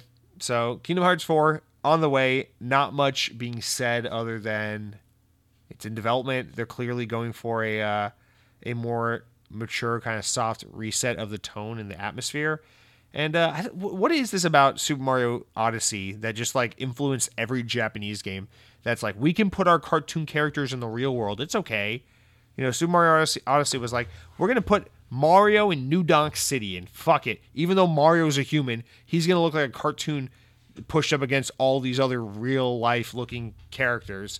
And then Sonic was like, yeah, we could do that shit, I guess. We'll do this new Sonic Frontiers game, which just looks like Zelda Breath of the Wild with Sonic. And then everyone's doing this shit, and Kirby's eating cars, and Sora's looking like a real goddamn human next to Donald Duck. All right, we got to move on because clearly I can't just be nice. So happy for you guys. It's on the way. It has been announced. Let me know your hype level for Kingdom Hearts 4. Until then, let's just kind of pretend it's not real. All right, talking about, here's a nice palate cleanser, and thank God. Halo Infinite. Oh, there's a game I like. Okay. VGC reports next up that Microsoft and 343 Industries have confirmed that Halo Infinite Season 2 will officially launch on May 3rd, 2022. Quote, experience fresh content including new maps, modes, limited time events, and new battle pass that never expires. Also to release following the trailer for Season 2, which is titled Lone Wolves. Worth noting, the content was originally set to launch in early 2022 before Season 1 ended up getting extended. A member of the Halo Infinite development team recently acknowledged that the game's community was out of patience with 343's Industries' perceived lack of activity and communication. Community director Brian Gerard posted a reply to a Reddit user who said he'd wished the studio had acknowledged that there are issues impacting progress on new features for the game, like the delayed Forge mode and campaign co-op. Quote, there are indeed a lot of challenges and constraints. Gerard said, we are certainly not happy that we are unable to meet community expectations. We talked about this last week, etc. Right now, they're focusing on Season 2. So, guys, Season 2, they showed it off for the first time, and I got to be honest, this is one of those, you got to be kind of an eagle-eyed fan to really see what was so special about this. We know there are 2 new maps coming, an arena map and a big team battle map. We know there's a new battle pass with tons of new unlockables and cosmetics. I'm sorry, but for me, that is not enough. Now, they have said that there's still more to talk about. I don't know how little or big that more might be. But if it's not something substantial, like, hey, here's well, they did say there's a new mode. What the fuck is the mode they said that was going to be there? Yeah, I can't remember. I thought they said there was going to be some kind of new playlist. But, if they're not talking about, if they don't end up announcing anytime soon that gun game cross battle royale, small scale, big team battle kind of mode that we talked about last week, or just something exciting like that, then I'll say Count Skyla, he was right. If you do a Season 2 and it's just a little bit of new content after months and months of people waiting eagerly for new shit, people are going to eat this shit up and be done with it in no time. You got to have something substantial to show. And that's my only concern, is that 343, obviously they have content on the way that's exciting. It's coming soon. We know we're just a few weeks away from Season 2. That's awesome. But if they really don't have anything substantial to show other than just like 2 maps and a new battle pass, it's like, oof, Now they had a lot of really exciting things they talked about. I think we talked about this a little bit last week about they are working on addressing fan concerns and feedback overall. They want to add Spartan rank back into the game. They're looking for an elegant way to do that. They want to make sure that timed events are a little more exciting on a repeat basis, and just all these many factors and statistics and things that people wanted to be able to track and consider and compare, and all these things. And to me, the big thing was really the reintroduction of a personal progress rank, or like a Spartan rank. And they said that is something they are actively working on and is on the way. And boy, oh boy, I'm very excited for that. Unfortunately, that's not a Season 2 launch thing. That is we're working on it kind of thing. But yeah, that's my only thing. I think it's going to be, unfortunately, one of those things where we're going to have to find out either as we get real close to launch, or once the new season is actually out. And I know they've been focusing really hard on, players want us to have more content in the Battle Pass. It's like premium content. So it's not like average shit in the Battle Pass and like premium shit you have to buy separate. And they want to be able to cross customize so that you can unlock a certain piece of gear and mix it with any armor class. And they're working on all those things. And that's great. That is great content. That's great feedback. People want that. I'm glad they're doing it. But it's like, what we need are maps and guns and modes. Like, that's what we need more than anything. Like, the cosmetic shit matters. The progression shit matters. It's cool. I'm excited for that. I'm glad they're addressing it. I'm glad people's feedback is being heard. That's all excellent. But those are the little things. The big things are more maps, more guns, more modes. Now, not to completely discredit what they're working on, because of course a lot of the progression shit is it does end up affecting the way people play the game. You see a lot of times where people don't play the objective, or they milk a certain mode, or they do a certain thing just purely out of trying to unlock certain daily challenges to get further in the battle pass, things like that. I don't really know that they're going to be able to address that all too much with the way the game is set up, but if they are working on progression schemes and ways for players to unlock progression based on performance and not necessarily just daily activities and challenges and stuff, then hopefully we're reaching a point where it might encourage more people to play the game just casually, like play the mode you want to play the way you want to play, just play and have fun, and you will unlock stuff, which is the way it should have been from the get. But I mean, ultimately, the most important thing we could ask for Halo: more modes, more maps, more guns, more weapons, rather, and more equipment. That's unfortunately not what we're hearing so far. So I'm afraid we're not really going to know how much of a success or failure Season 2 is until we're really here with it. But May 3rd, not too far away, guys. Just a couple weeks away. That is 1, 2, 3 weeks. Less than 3 weeks away. So we'll find out when the time comes. But you guys, here's the latest update. The trailer's out. I'm sure many of you were probably able to watch it and see a lot more. Notice a lot more content than I was. To me, I was just like, looks like more Halo. Just looks like they're playing a single new map here. But otherwise, just a montage of fighting. I wish there was more of a detailed trailer kind of outlining the specific new content, but we'll probably get that in a little bit as we get closer to launch. So I'm not personally disappointed. I'm just not necessarily like excited about what we've seen so far, if that makes sense. I don't know. I don't care. I'm still having a fun time with the game, and I know it's going to get better and better and better, but boy, I want that. I want to play a snowy map and a desert map and a fiery lava-y map and a fucking all the different maps, I want to play on a Covenant spaceship. Like, let me play this stuff. Or I guess a banished spaceship. All right, let's continue on with Halo, because this is the more exciting and fun Halo news. Might offer some promise for the future of Halo. So as reported by Windows Central, Certain Affinity has long been a close partner of Microsoft and Xbox, having worked on Halo games for years. Now, Windows Central has it on good authority that the studio is also contributing to other upcoming Xbox titles, including Perfect Dark, while potentially also making an all-new exclusive of its own, dubbed Suerte, which we talked about a month or two ago when that was first teased by Windows Central. Now, this week, the studio have announced that it is deepening its contributions with Halo, specifically to work on Halo Infinite, which has been under scrutiny for a relatively slow pace of updates.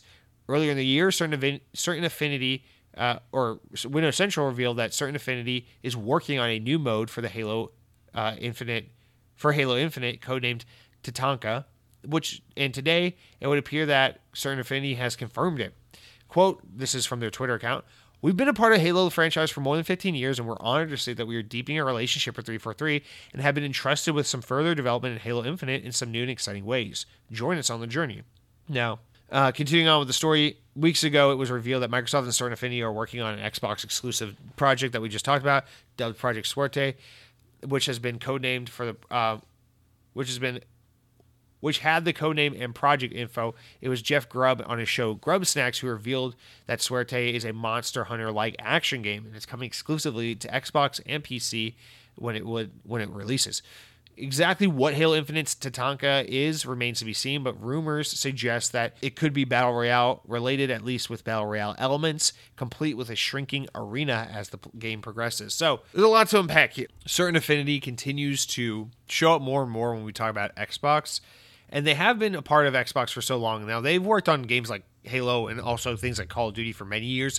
Usually they are multiplayer support. They work on adding new maps and content to multiplayer suites to help these teams get their games out on time. But we're seeing them get closer and closer with Xbox than they ever have before. And they've already always had kind of an Xbox slant or affiliation over the years. So this only makes sense. And honestly, the only thing I can think of, it's kind of weird that we didn't know sooner, or that if it just wasn't known sooner because it wasn't happening sooner. It's kind of crazy to think that it just didn't happen from the get, to where Certain Affinity had a closer relationship and a heavier hand in the development of Halo Infinite, because they've proven time and time again that they're great. They worked on Halo 2, they worked on Halo 3, they've worked on every Halo. They worked on Reach and 4 and 5, and so to see them come from basically the beginning of when Halo became an online gaming phenomenon all the way to today, it can entrust players with a certain amount of confidence that they are a great support team to have working alongside 343, especially when we're here talking about how Halo Infinite doesn't have enough maps and content and game modes and things like that. So we've known they've been working on Halo Infinite for a while now in some capacity, particularly in regards to this Tatanka rumor about some specific mode. Everyone thinks this is their response to Battle Royale, which I love it. I think that's great. I think Certain Affinity is probably a great team to tackle this project. I'm excited to see what they come up with.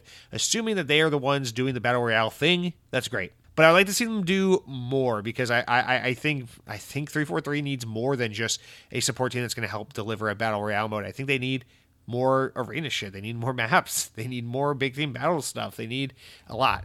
And so while this announcement doesn't specify what they're going to be doing, this might just be their preface to saying, we have a really big, exciting Battle Royale mode to announce down the road. And here is the first part of that announcement, which is us saying we're getting closer with Xbox.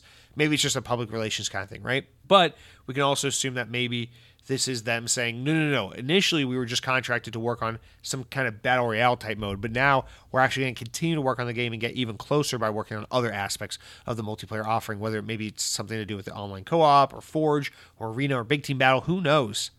But it seems like they're getting a bigger hand in it and in a more permanent and effective role, and that's awesome. It's exciting. I look forward to this because it means Halo Infinite will be a more fleshed out project sooner rather than later. It means we have good hands working on the project, hands that we know are capable for the job and have proven before that they can do this.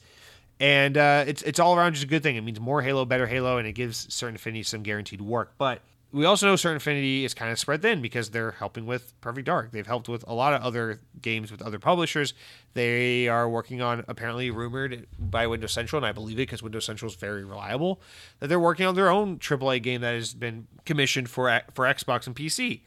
This Monster Hunter-like type experience. And while that's all well and good, I can't help but think, why does Xbox have so many coals, so many irons in the fire with this specific team in particular, but they're putting a ring on Activision, they're putting a ring on Compulsion, they're putting a ring on all these teams that don't necessarily scream Xbox or have the history or make total sense.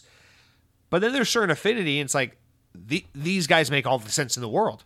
They've been with Xbox for so long, they've been with Halo for so long. They continue to be a great support team, and in a time now where especially we see that Xbox needs support on their development. And so I just can't help but wonder, why the hell hasn't this team been brought into the Xbox family fold, right? And I've seen comments that, well, it's hard to make additional acquisitions and do things like that, other mergers, when they're in the process and going through the routine of everything that's involved with the Activision acquisition. So if that is truly the case, then I guess it makes sense, right? Why things are gunked up. But still, it's like Certain Affinity is a team Xbox maybe should have tried to acquire, at least 2 or 3 years ago, at least. You know, that's something I would have announced during the lead up to Halo Infinite, not 6 months after the game came out. And nonetheless, I just feel like it is all but inevitable that at some point Xbox is going to try to bring Certain Affinity in-house because, Phil Spencer, at least at one point, talked about how, the acquisitions for Team Xbox have to make sense with the brand. It has to be some kind of history or some kind of connection, a way in which there's a logical reason why that team should be a part of Xbox. And there are very few teams left, after the acquisition of teams like Bethesda and Obsidian in companies like that. There are very few teams left that I think really, really, really fit that mold the way that Certain Affinity does, I think BioWare at one point definitely would have been one of those teams as well, but maybe not so much these days. But Certain Affinity, they are absolutely up there. And I don't know, man. I feel like this is they're slowly working more and more into this. You think maybe it's like they have a deal where like, hey, let's see this Monster Hunter type game you're working on, and let's see how your Battle Royale mode goes for Halo. If you can land 2 or 3 of these projects you're working on with us and they're met with great success, we want to offer an opportunity to acquire you. That sounds like a very Sony way to approach it, but maybe that's what Microsoft is saying and thinking right now about Certain Affinity, because we saw, speaking of PlayStation, they just acquired Bluepoint, which has been a great support studio that has worked closely with Sony time and time again. Actually, they worked with Microsoft and EA when they brought Titanfall to Xbox 360 back in 2014, but Bluepoint has a very long track record with Sony in particular, and Sony recently acquired them, and it was a great fit for Sony because they're an awesome support team that has proven their stuff time and time again and has been a huge asset to PlayStation. And now I'm looking at Certain Affinity. I'm like, Xbox, if we're going tick for tat, which is a lot of what we've seen with these massive games industry acquisitions lately, then I think Certain Affinity is, I mean, they're not a one-to-one with what Bluepoint is. Bluepoint ports games and upreses games and things like that generally. Certain Affinity aids in development. They usually work on multiplayer components of competitive games like Halo and Call of Duty. So not necessarily a one-to-one, but they are a support team, and they have a long-standing history with Xbox, and they just make sense. And so I think maybe you wait till the Activision deal is done and they got a project or two that they're working on out and about to kind of prove their worth again as like a final test before you want to extend the offer. But yeah, dude, Certain Affinity and Xbox, like this one just makes sense. I don't know really what Xbox has been doing that this hasn't come up sooner, to be honest, but I'm really excited to see them have a bigger hand in the development of Halo Infinite going forward. And this gives me a sense of assurance that Halo is in better hands than it was yesterday, knowing that Certain Affinity is going to take a more active role in the development of post-launch support and continued content in this game. And I don't know. I say welcome, Certain Affinity. Please port Powerhouse from Halo Reach over to Halo Infinite. Thank you. All right, our next story comes from VGC, where Microsoft is reportedly working on an improved chip for the Xbox Series X, according to a journalist. Speaking on his YouTube channel, as transcribed by Pure Xbox, journalist Brad Sams, follow Brad Sams if you don't, he's great shit. He talks about Surface a lot too. Brad Sams revealed that he's aware of Microsoft's development plans regarding new chipsets for the Xbox Series X console. Quote, I believe this is true. I know Microsoft is working on revisions of the chip. He said, now, are we going to see a performance improvements or are we going to see anything else? I don't believe so, but Microsoft is always working on making cooler, more effective chips because it lowers the cost of production. Chip revisions throughout life of the console are common. However, it's currently unclear if the chip is in development for inclusion of the Series X or potentially a mid-cycle refresh. Xbox One X, which was released in 2017, 5 years ago, after the Xbox 5 years after the Xbox One. So if Microsoft were interested in maintaining that same cadence with its current consoles, it is likely that it would currently be in the development stages. While stock for both current generation consoles continues to struggle, it appears Microsoft is having an easier time replenishing stock as Xbox Series X consoles are regularly stocked, while Microsoft official store and can even be purchased by using an Xbox console. The Xbox Series console's monthly sales in Europe were higher than those of the PlayStation 5 for the first time in the month of February, and GamesIndustry.biz data shows that Microsoft's Xbox Series consoles were sold in Europe more than PlayStation 5 consoles in the past month, which we already talked about at the top of the show. Now, this is one of two things, obviously. For those saying, are they looking to just make random Xbox Series X's more powerful and whatnot? No. This is either one of two things. It is either, yes, they're working on the Xbox Series X version X or whatever, your mid-cycle refresh, your Xbox One X equivalent of the Series X. It's either that, or this is one of those, we can find a way to make the current power that the Xbox Series X achieves more efficient, more effective, more cost-effective, in a way that will help us speed up production of these Xboxes, because you got to think, with the ongoing shortage and inability to get these fucking consoles on the shelves between both Microsoft and PlayStation, there's probably a big effort. To want to get these consoles made easier and more effective than they're currently being made, because obviously they're hitting a lot of roadblocks getting these things out the door. Now, if COVID had never happened and everything had been normal and these consoles were really hard to find for 6 months and then they made enough of them that everyone could buy one like normal, like is usually the case with a new console generation, maybe we'd be reading the story and I'd be saying, oh yeah, this is them in the early pre work on the next Xbox iteration console, right? Because they're always R&Ding. Everyone's always R&Ding, of course. They probably have new Xboxes that are far more superior than the Xbox Series X because they're always working on the future. But this sounds more like a reporting saying that they're working on something, whether it's in early stages or not, that is intended to go on in near future Xbox. And if it weren't for the way that the pandemic and everything completely fucked with the supply chain, I would be saying, yeah, this is probably them working on their mid-cycle refresh. But because we are a year and a half into the life cycle of the Xbox Series X, and it's still almost always impossible to find, because we're a year and a half into the life cycle of the PS5, and it is like literally impossible to find. I have a feeling that Microsoft and Sony might be looking at another Xbox 360 PS3 generation where PlayStation 3 and Xbox 360 They stayed on the market about another year or two longer than they were initially supposed to. They were supposed to be replaced around 2010, 2011, I think, or it was like 2011, 2012 was the original intention.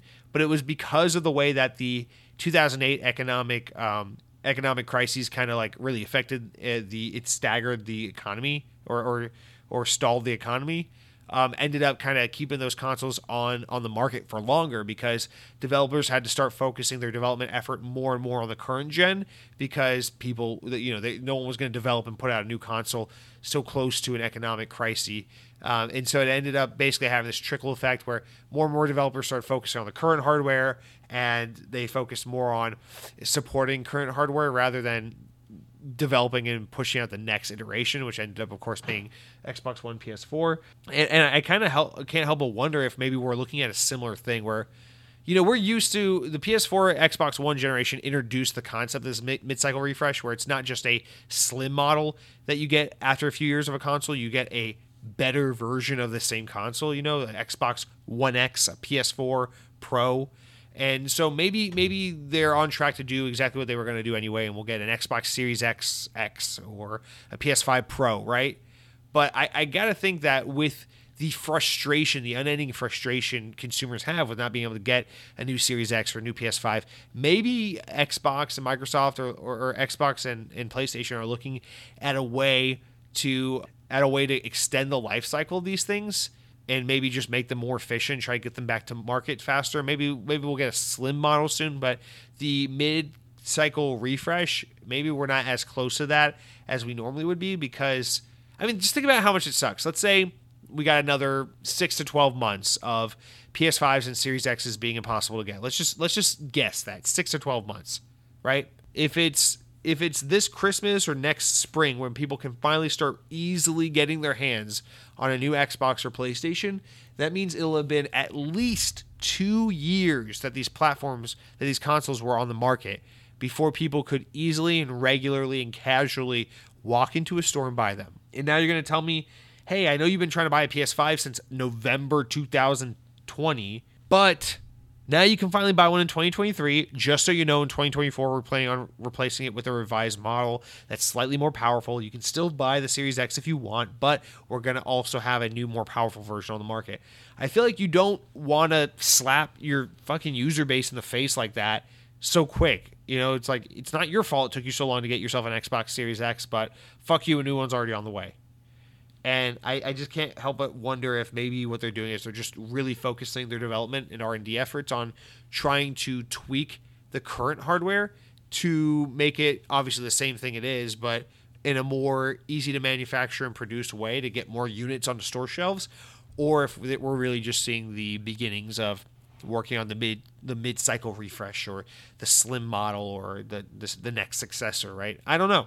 It's hard to tell, but that is an idea I do want to just present to the world because push out to the audience rather, just because, just think about it because I know there are people who listen to this very podcast right now who still don't have their Xbox Series X. I every time the PS5 goes on sale, I try to secure one in my shopping cart, not because I want to buy it, but just because I just want to see, can I even get one of these in my shopping cart? So every time I see a tweet where like, it's live on Walmart, it's live on Amazon, it's live on Best Buy, whatever, I immediately click on the link. I'm like, let me try. I just want to see if I can get one in my shopping cart. I'll let it go and let someone else buy it immediately. But like, I just want to see. No, I still haven't, a year and a half later, I still haven't even been able to get in my shopping cart. So there's that. All right, guys. And then our final story of the week. We're talking Sega, so I don't really know how much I have to add to this story. I'm a little weary about, honestly, my comprehension of the story, but we'll try and make something of it. Sega has shed some more light on its Super Game project, which we talked about last year, explaining that it actually refers to multiple games being developed rather than one big game using incorporated cloud or NFT technology. In May of last year, the company revealed during its financial result presentation that its long-term 5-year strategy includes the creation of Super Game. Its parent company, Sega Sammy, then claimed that it would consider investing up to 100 billion yen or 882 million US dollars over the next 5 years to achieve its Super Game ambitions.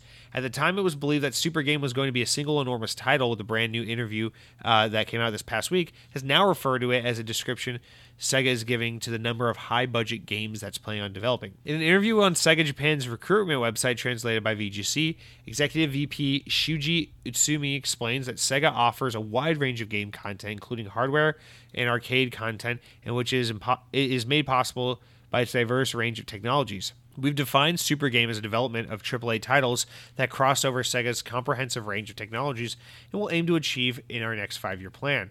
Explaining further, it said that several titles are being developed within the framework of Super Game, and that while each title will vary, there's no doubt that they will be interactive titles that go beyond the traditional framework of games. For example, in the past, people who play games were called gamers, but now watching games has become a culture in itself, and such people could no longer be called gamers. I think there's a great potential in the relationship between people who play and watch games. We're thinking of creating new entertainment within these possibilities. According to Itsumi, a Super Game title has to meet the 4 main criteria, being multi-platform, global multi-language development, simultaneous worldwide release, and a AAA title. In other words, you can imagine the scale of the game development will be that of a global blockbuster. Sega's general manager, Katsuya Hisai, added that several projects are currently underway for Super Game. In the development, there are around 50 people already involved in the initial stages, and they expect the final numbers of employees will be several hundred by the time all is said and done. And a Super Game project could also incorporate cloud technology and NFTs, 2 technologies that Sega has recently been getting involved with.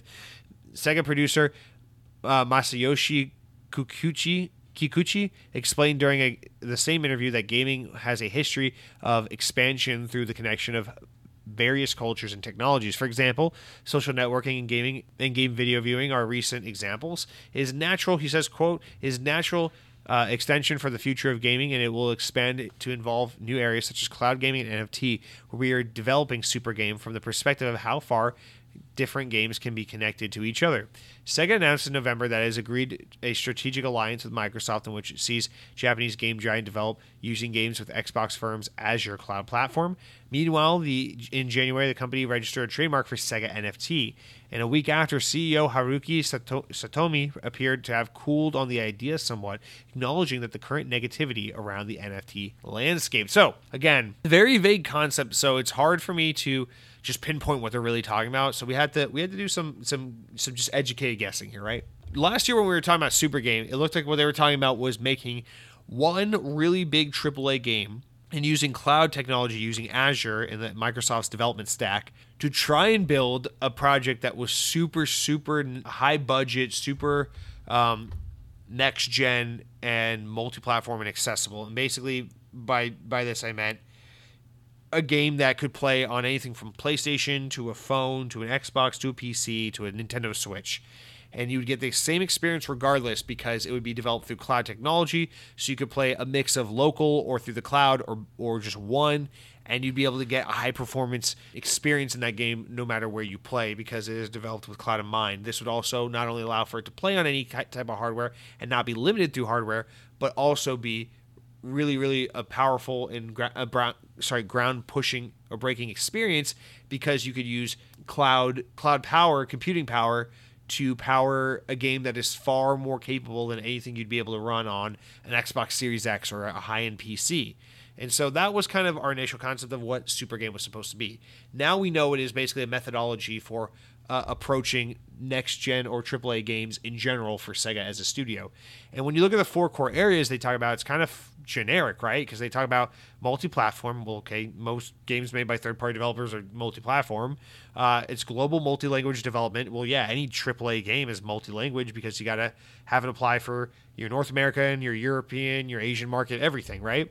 And then simultaneous worldwide releases. Well, yeah, most big multiplayer-centric offerings have to release globally because you need a global market to jump in the game altogether and have access. That's how you build and cultivate a community. So, okay. And then lastly, they just vaguely say it must be a AAA title, which kind of just reiterates what they're already saying. So their 4 key criteria kind of don't really mean or mean anything or really tell us a whole lot of anything because it's like, well, yeah.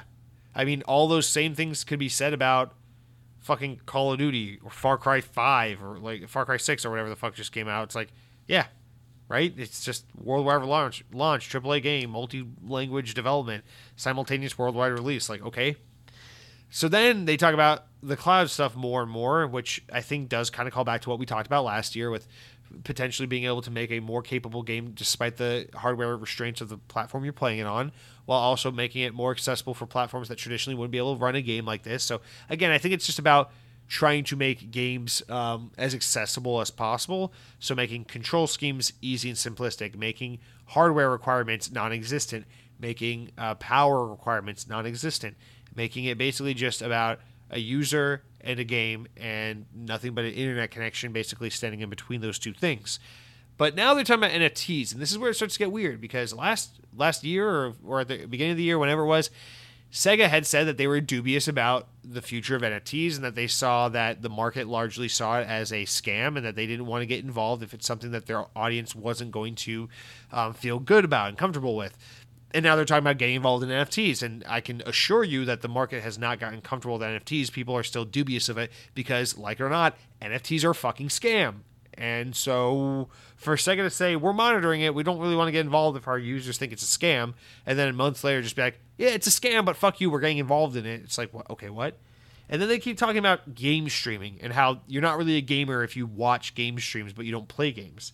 And so now I think we're talking about something else entirely, where it's like, okay, so we're not just talking about playing a game on your phone or a computer or console.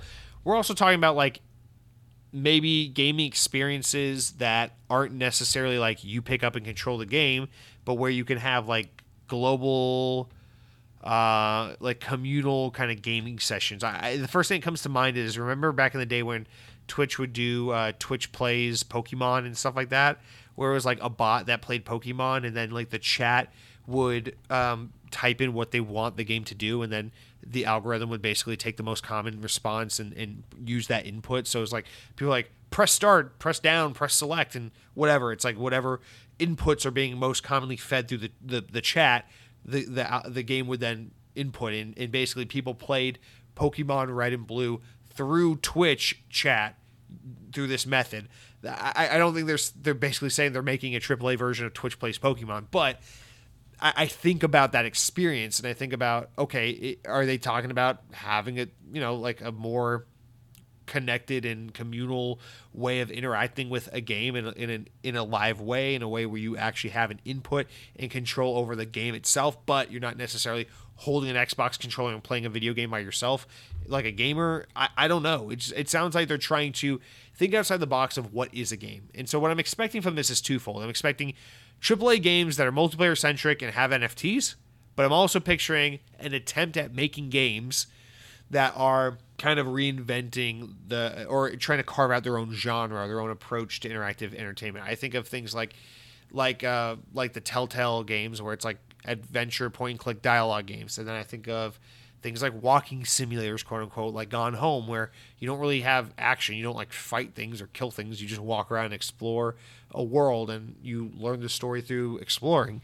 And I think about applying that kind of like unique thinking into like, how can we use this stuff to make AAA gaming experiences for a wide-ranging market, so that we can cast the net and get people to try our product that aren't just gamers, but also just people with phones and people who want to be entertained in new and unique ways. And it seems to me that's what Super Game is all about. And it's a very lofty, vague concept that they haven't specified on, and it means nothing until they prove it to me. So my guess is this is their desire to say, we want to make a game that can have it all. It can be hardcore, it can be casual, it can be a console game, it can be a cloud game, it can be a mobile game, it can be a PC game. It can be super powerful thanks to the power of the cloud, or it could just be streamed to your device thanks to the power of the cloud. It could be played locally if you want a more performance-oriented situation, but it's also a community-focused game. It's multiplayer. It's also, you don't have to hold a controller to play it, and maybe they're talking about multiple games falling under these aspects, these categories, but it sounds like they're saying a whole lot of things, but they're not really identifying anything particular. And so it just sounds like Sega is trying to be very innovative and very forward-thinking, and trying to think about where all the technologies that are really playing prominent roles in gaming right now, things that we talk about like Twitch streaming and cloud and subscription services and being able to take your games wherever you go, whether we're talking about Switch or Game Pass on Android devices, whatever the case may be. It looks like Sega's trying to take all those things into consideration and say, how can we, if we put all these things together, where is like the cross sectionality of like where games go from here? And it looks like that's the question that Sega's trying to answer.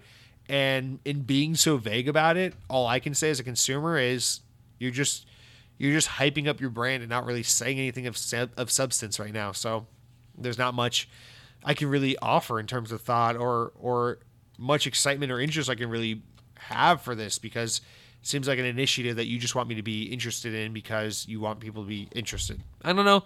Maybe I'm just missing a lot of really important key details. Maybe there's something really obvious here that's just going right over my head, but that's all I can really gather from this story at this time. And quite frankly, if they're going to continue to be this vague about it, I kind of rather not give a shit about it for the time being. So for now, that's Sega's super game project as we know it, at least, or as I'm able to interpret it. But that's going to do it for all of our main news this week, you guys. Now, let's wind down with some important enough news stories. These are stories important enough to make the podcast, not important enough to warrant their own discussions.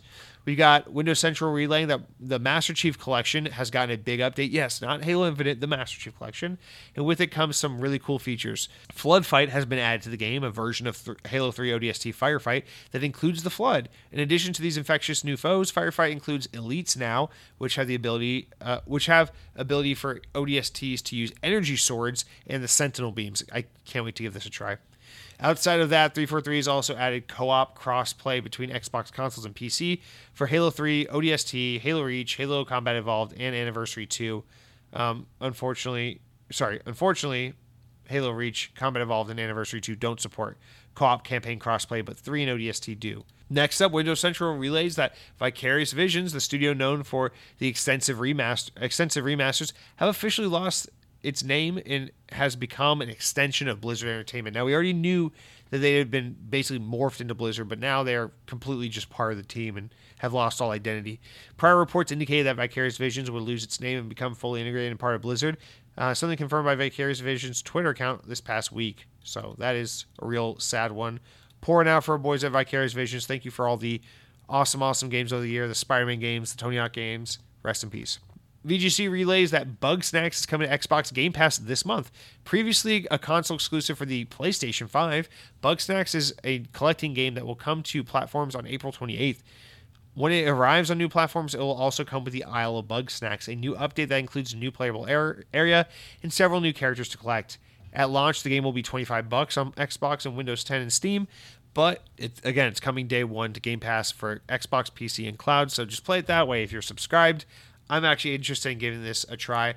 The developers Young Horse, these are the guys that did Octodad, and I'm really interested to try this game. It's really weird, but I'm happy it's coming to Xbox nonetheless. I'll give it a go. VGC relays that Striking Distance has said it's planning to share more info on its upcoming horror game, The Callisto Protocol, soon. Announced during the Game Awards in 2020, The Callisto Protocol is a brainchild of Dead Space creator Glenn Schofield, while also former Sledgehammer Games and Visceral Games boss, who has appointed CEO of the new PUBG Corporation development studio Striking Distance in 2019. So real big talent behind this game. People are really looking forward to it. They announced that we will be getting more info for it soon. So it's been a while since we've heard from it, so it is nice to know we're going to get some kind of information. Next, VGC relays that the companion game designed to set up Suikoden Chronicles, or Eiyuden Chronicles, a spiritual successor to Suikoden, the JRPG game, will be released on all major formats this May on the 10th. Eiyuden Chronicles Rising will be released on Xbox Series X, S, One, and PC. Will also be available on Game Pass on both console and PC the day it comes out. So May 10th, interesting little JRPG slice of history coming to Xbox. Penultimate VGC relays that Techland have confirmed the introduction of a new Game Plus mode for Dying Light 2, which will be out later in the month. It'll be available as one of the biggest patches coming to the game the studio has released. Patch 3, which is targeted for the release on all platforms by the end of April, will also include many fixes to the game's solo and co-op modes. And finally, VGC relays that a new job listing has suggested that Bungie could be planning to start a Destiny animated TV show in development. The company's currently looking for a senior producer, linear media role, which would see a successful candidate taking control of Destiny's IP from the approval process for an externally developed linear media story. Notably, the required skills section of the application lists that experience with licensed products or other animation, scripted television development, current programming. So, we know they want to get into cross media. This is probably has something to do with that. Guys, that's going to do it for all of our news of any variety this week. Now let's start to wind down the podcast, chill out with some closing segments. We've got a couple right here. First of all, new games coming to Xbox for the week of April 11th to the 15th. So from the Xbox Wire, we got 8 new games worth noting. Happy Basude CRT filter over a little collecting Mario Brothers knockoff chicken Billy Hatcher game, whatever. Blast Brigade versus the Evil Legion of Dr. Creed. This game looks fun in the art style department. Looks like a little shmup game with an arcadey art style.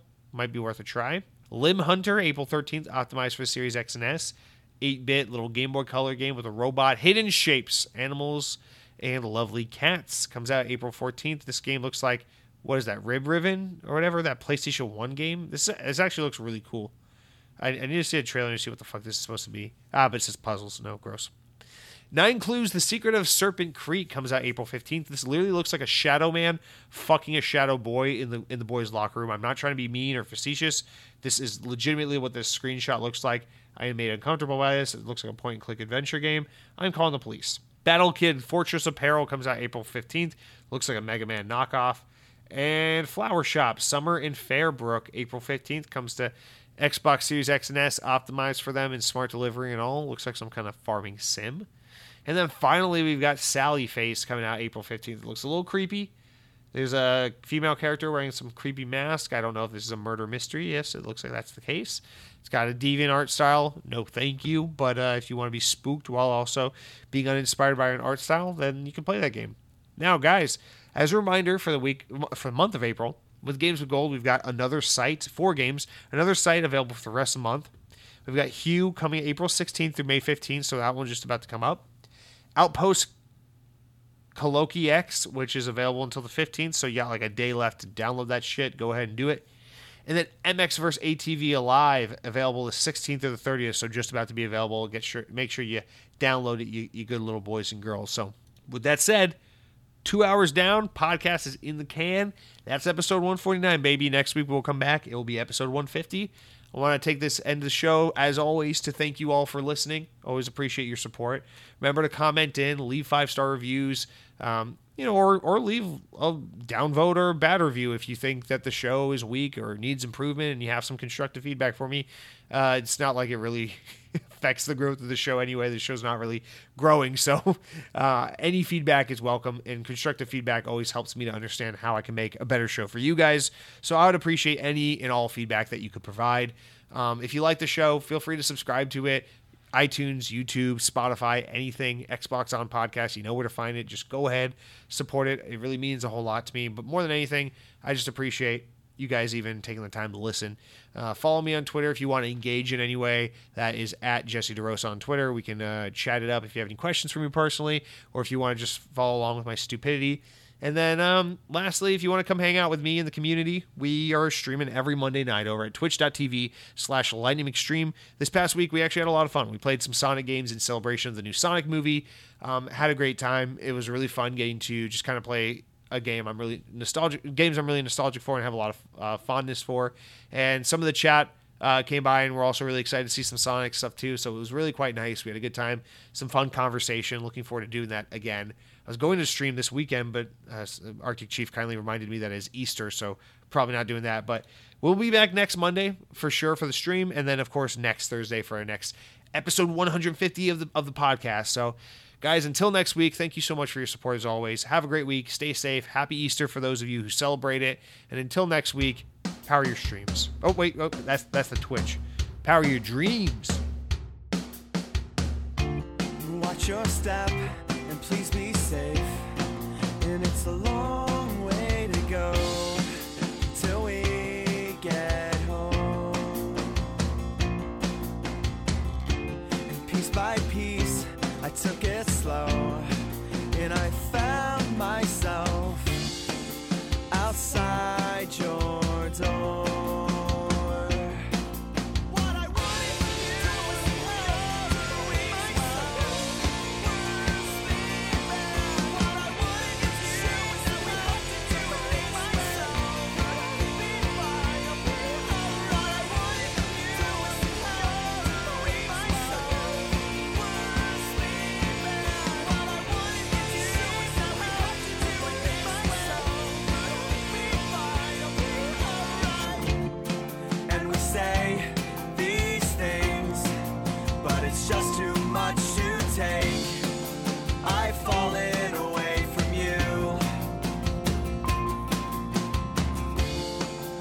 say these things, but it's just too much to take, and I've fallen away from you.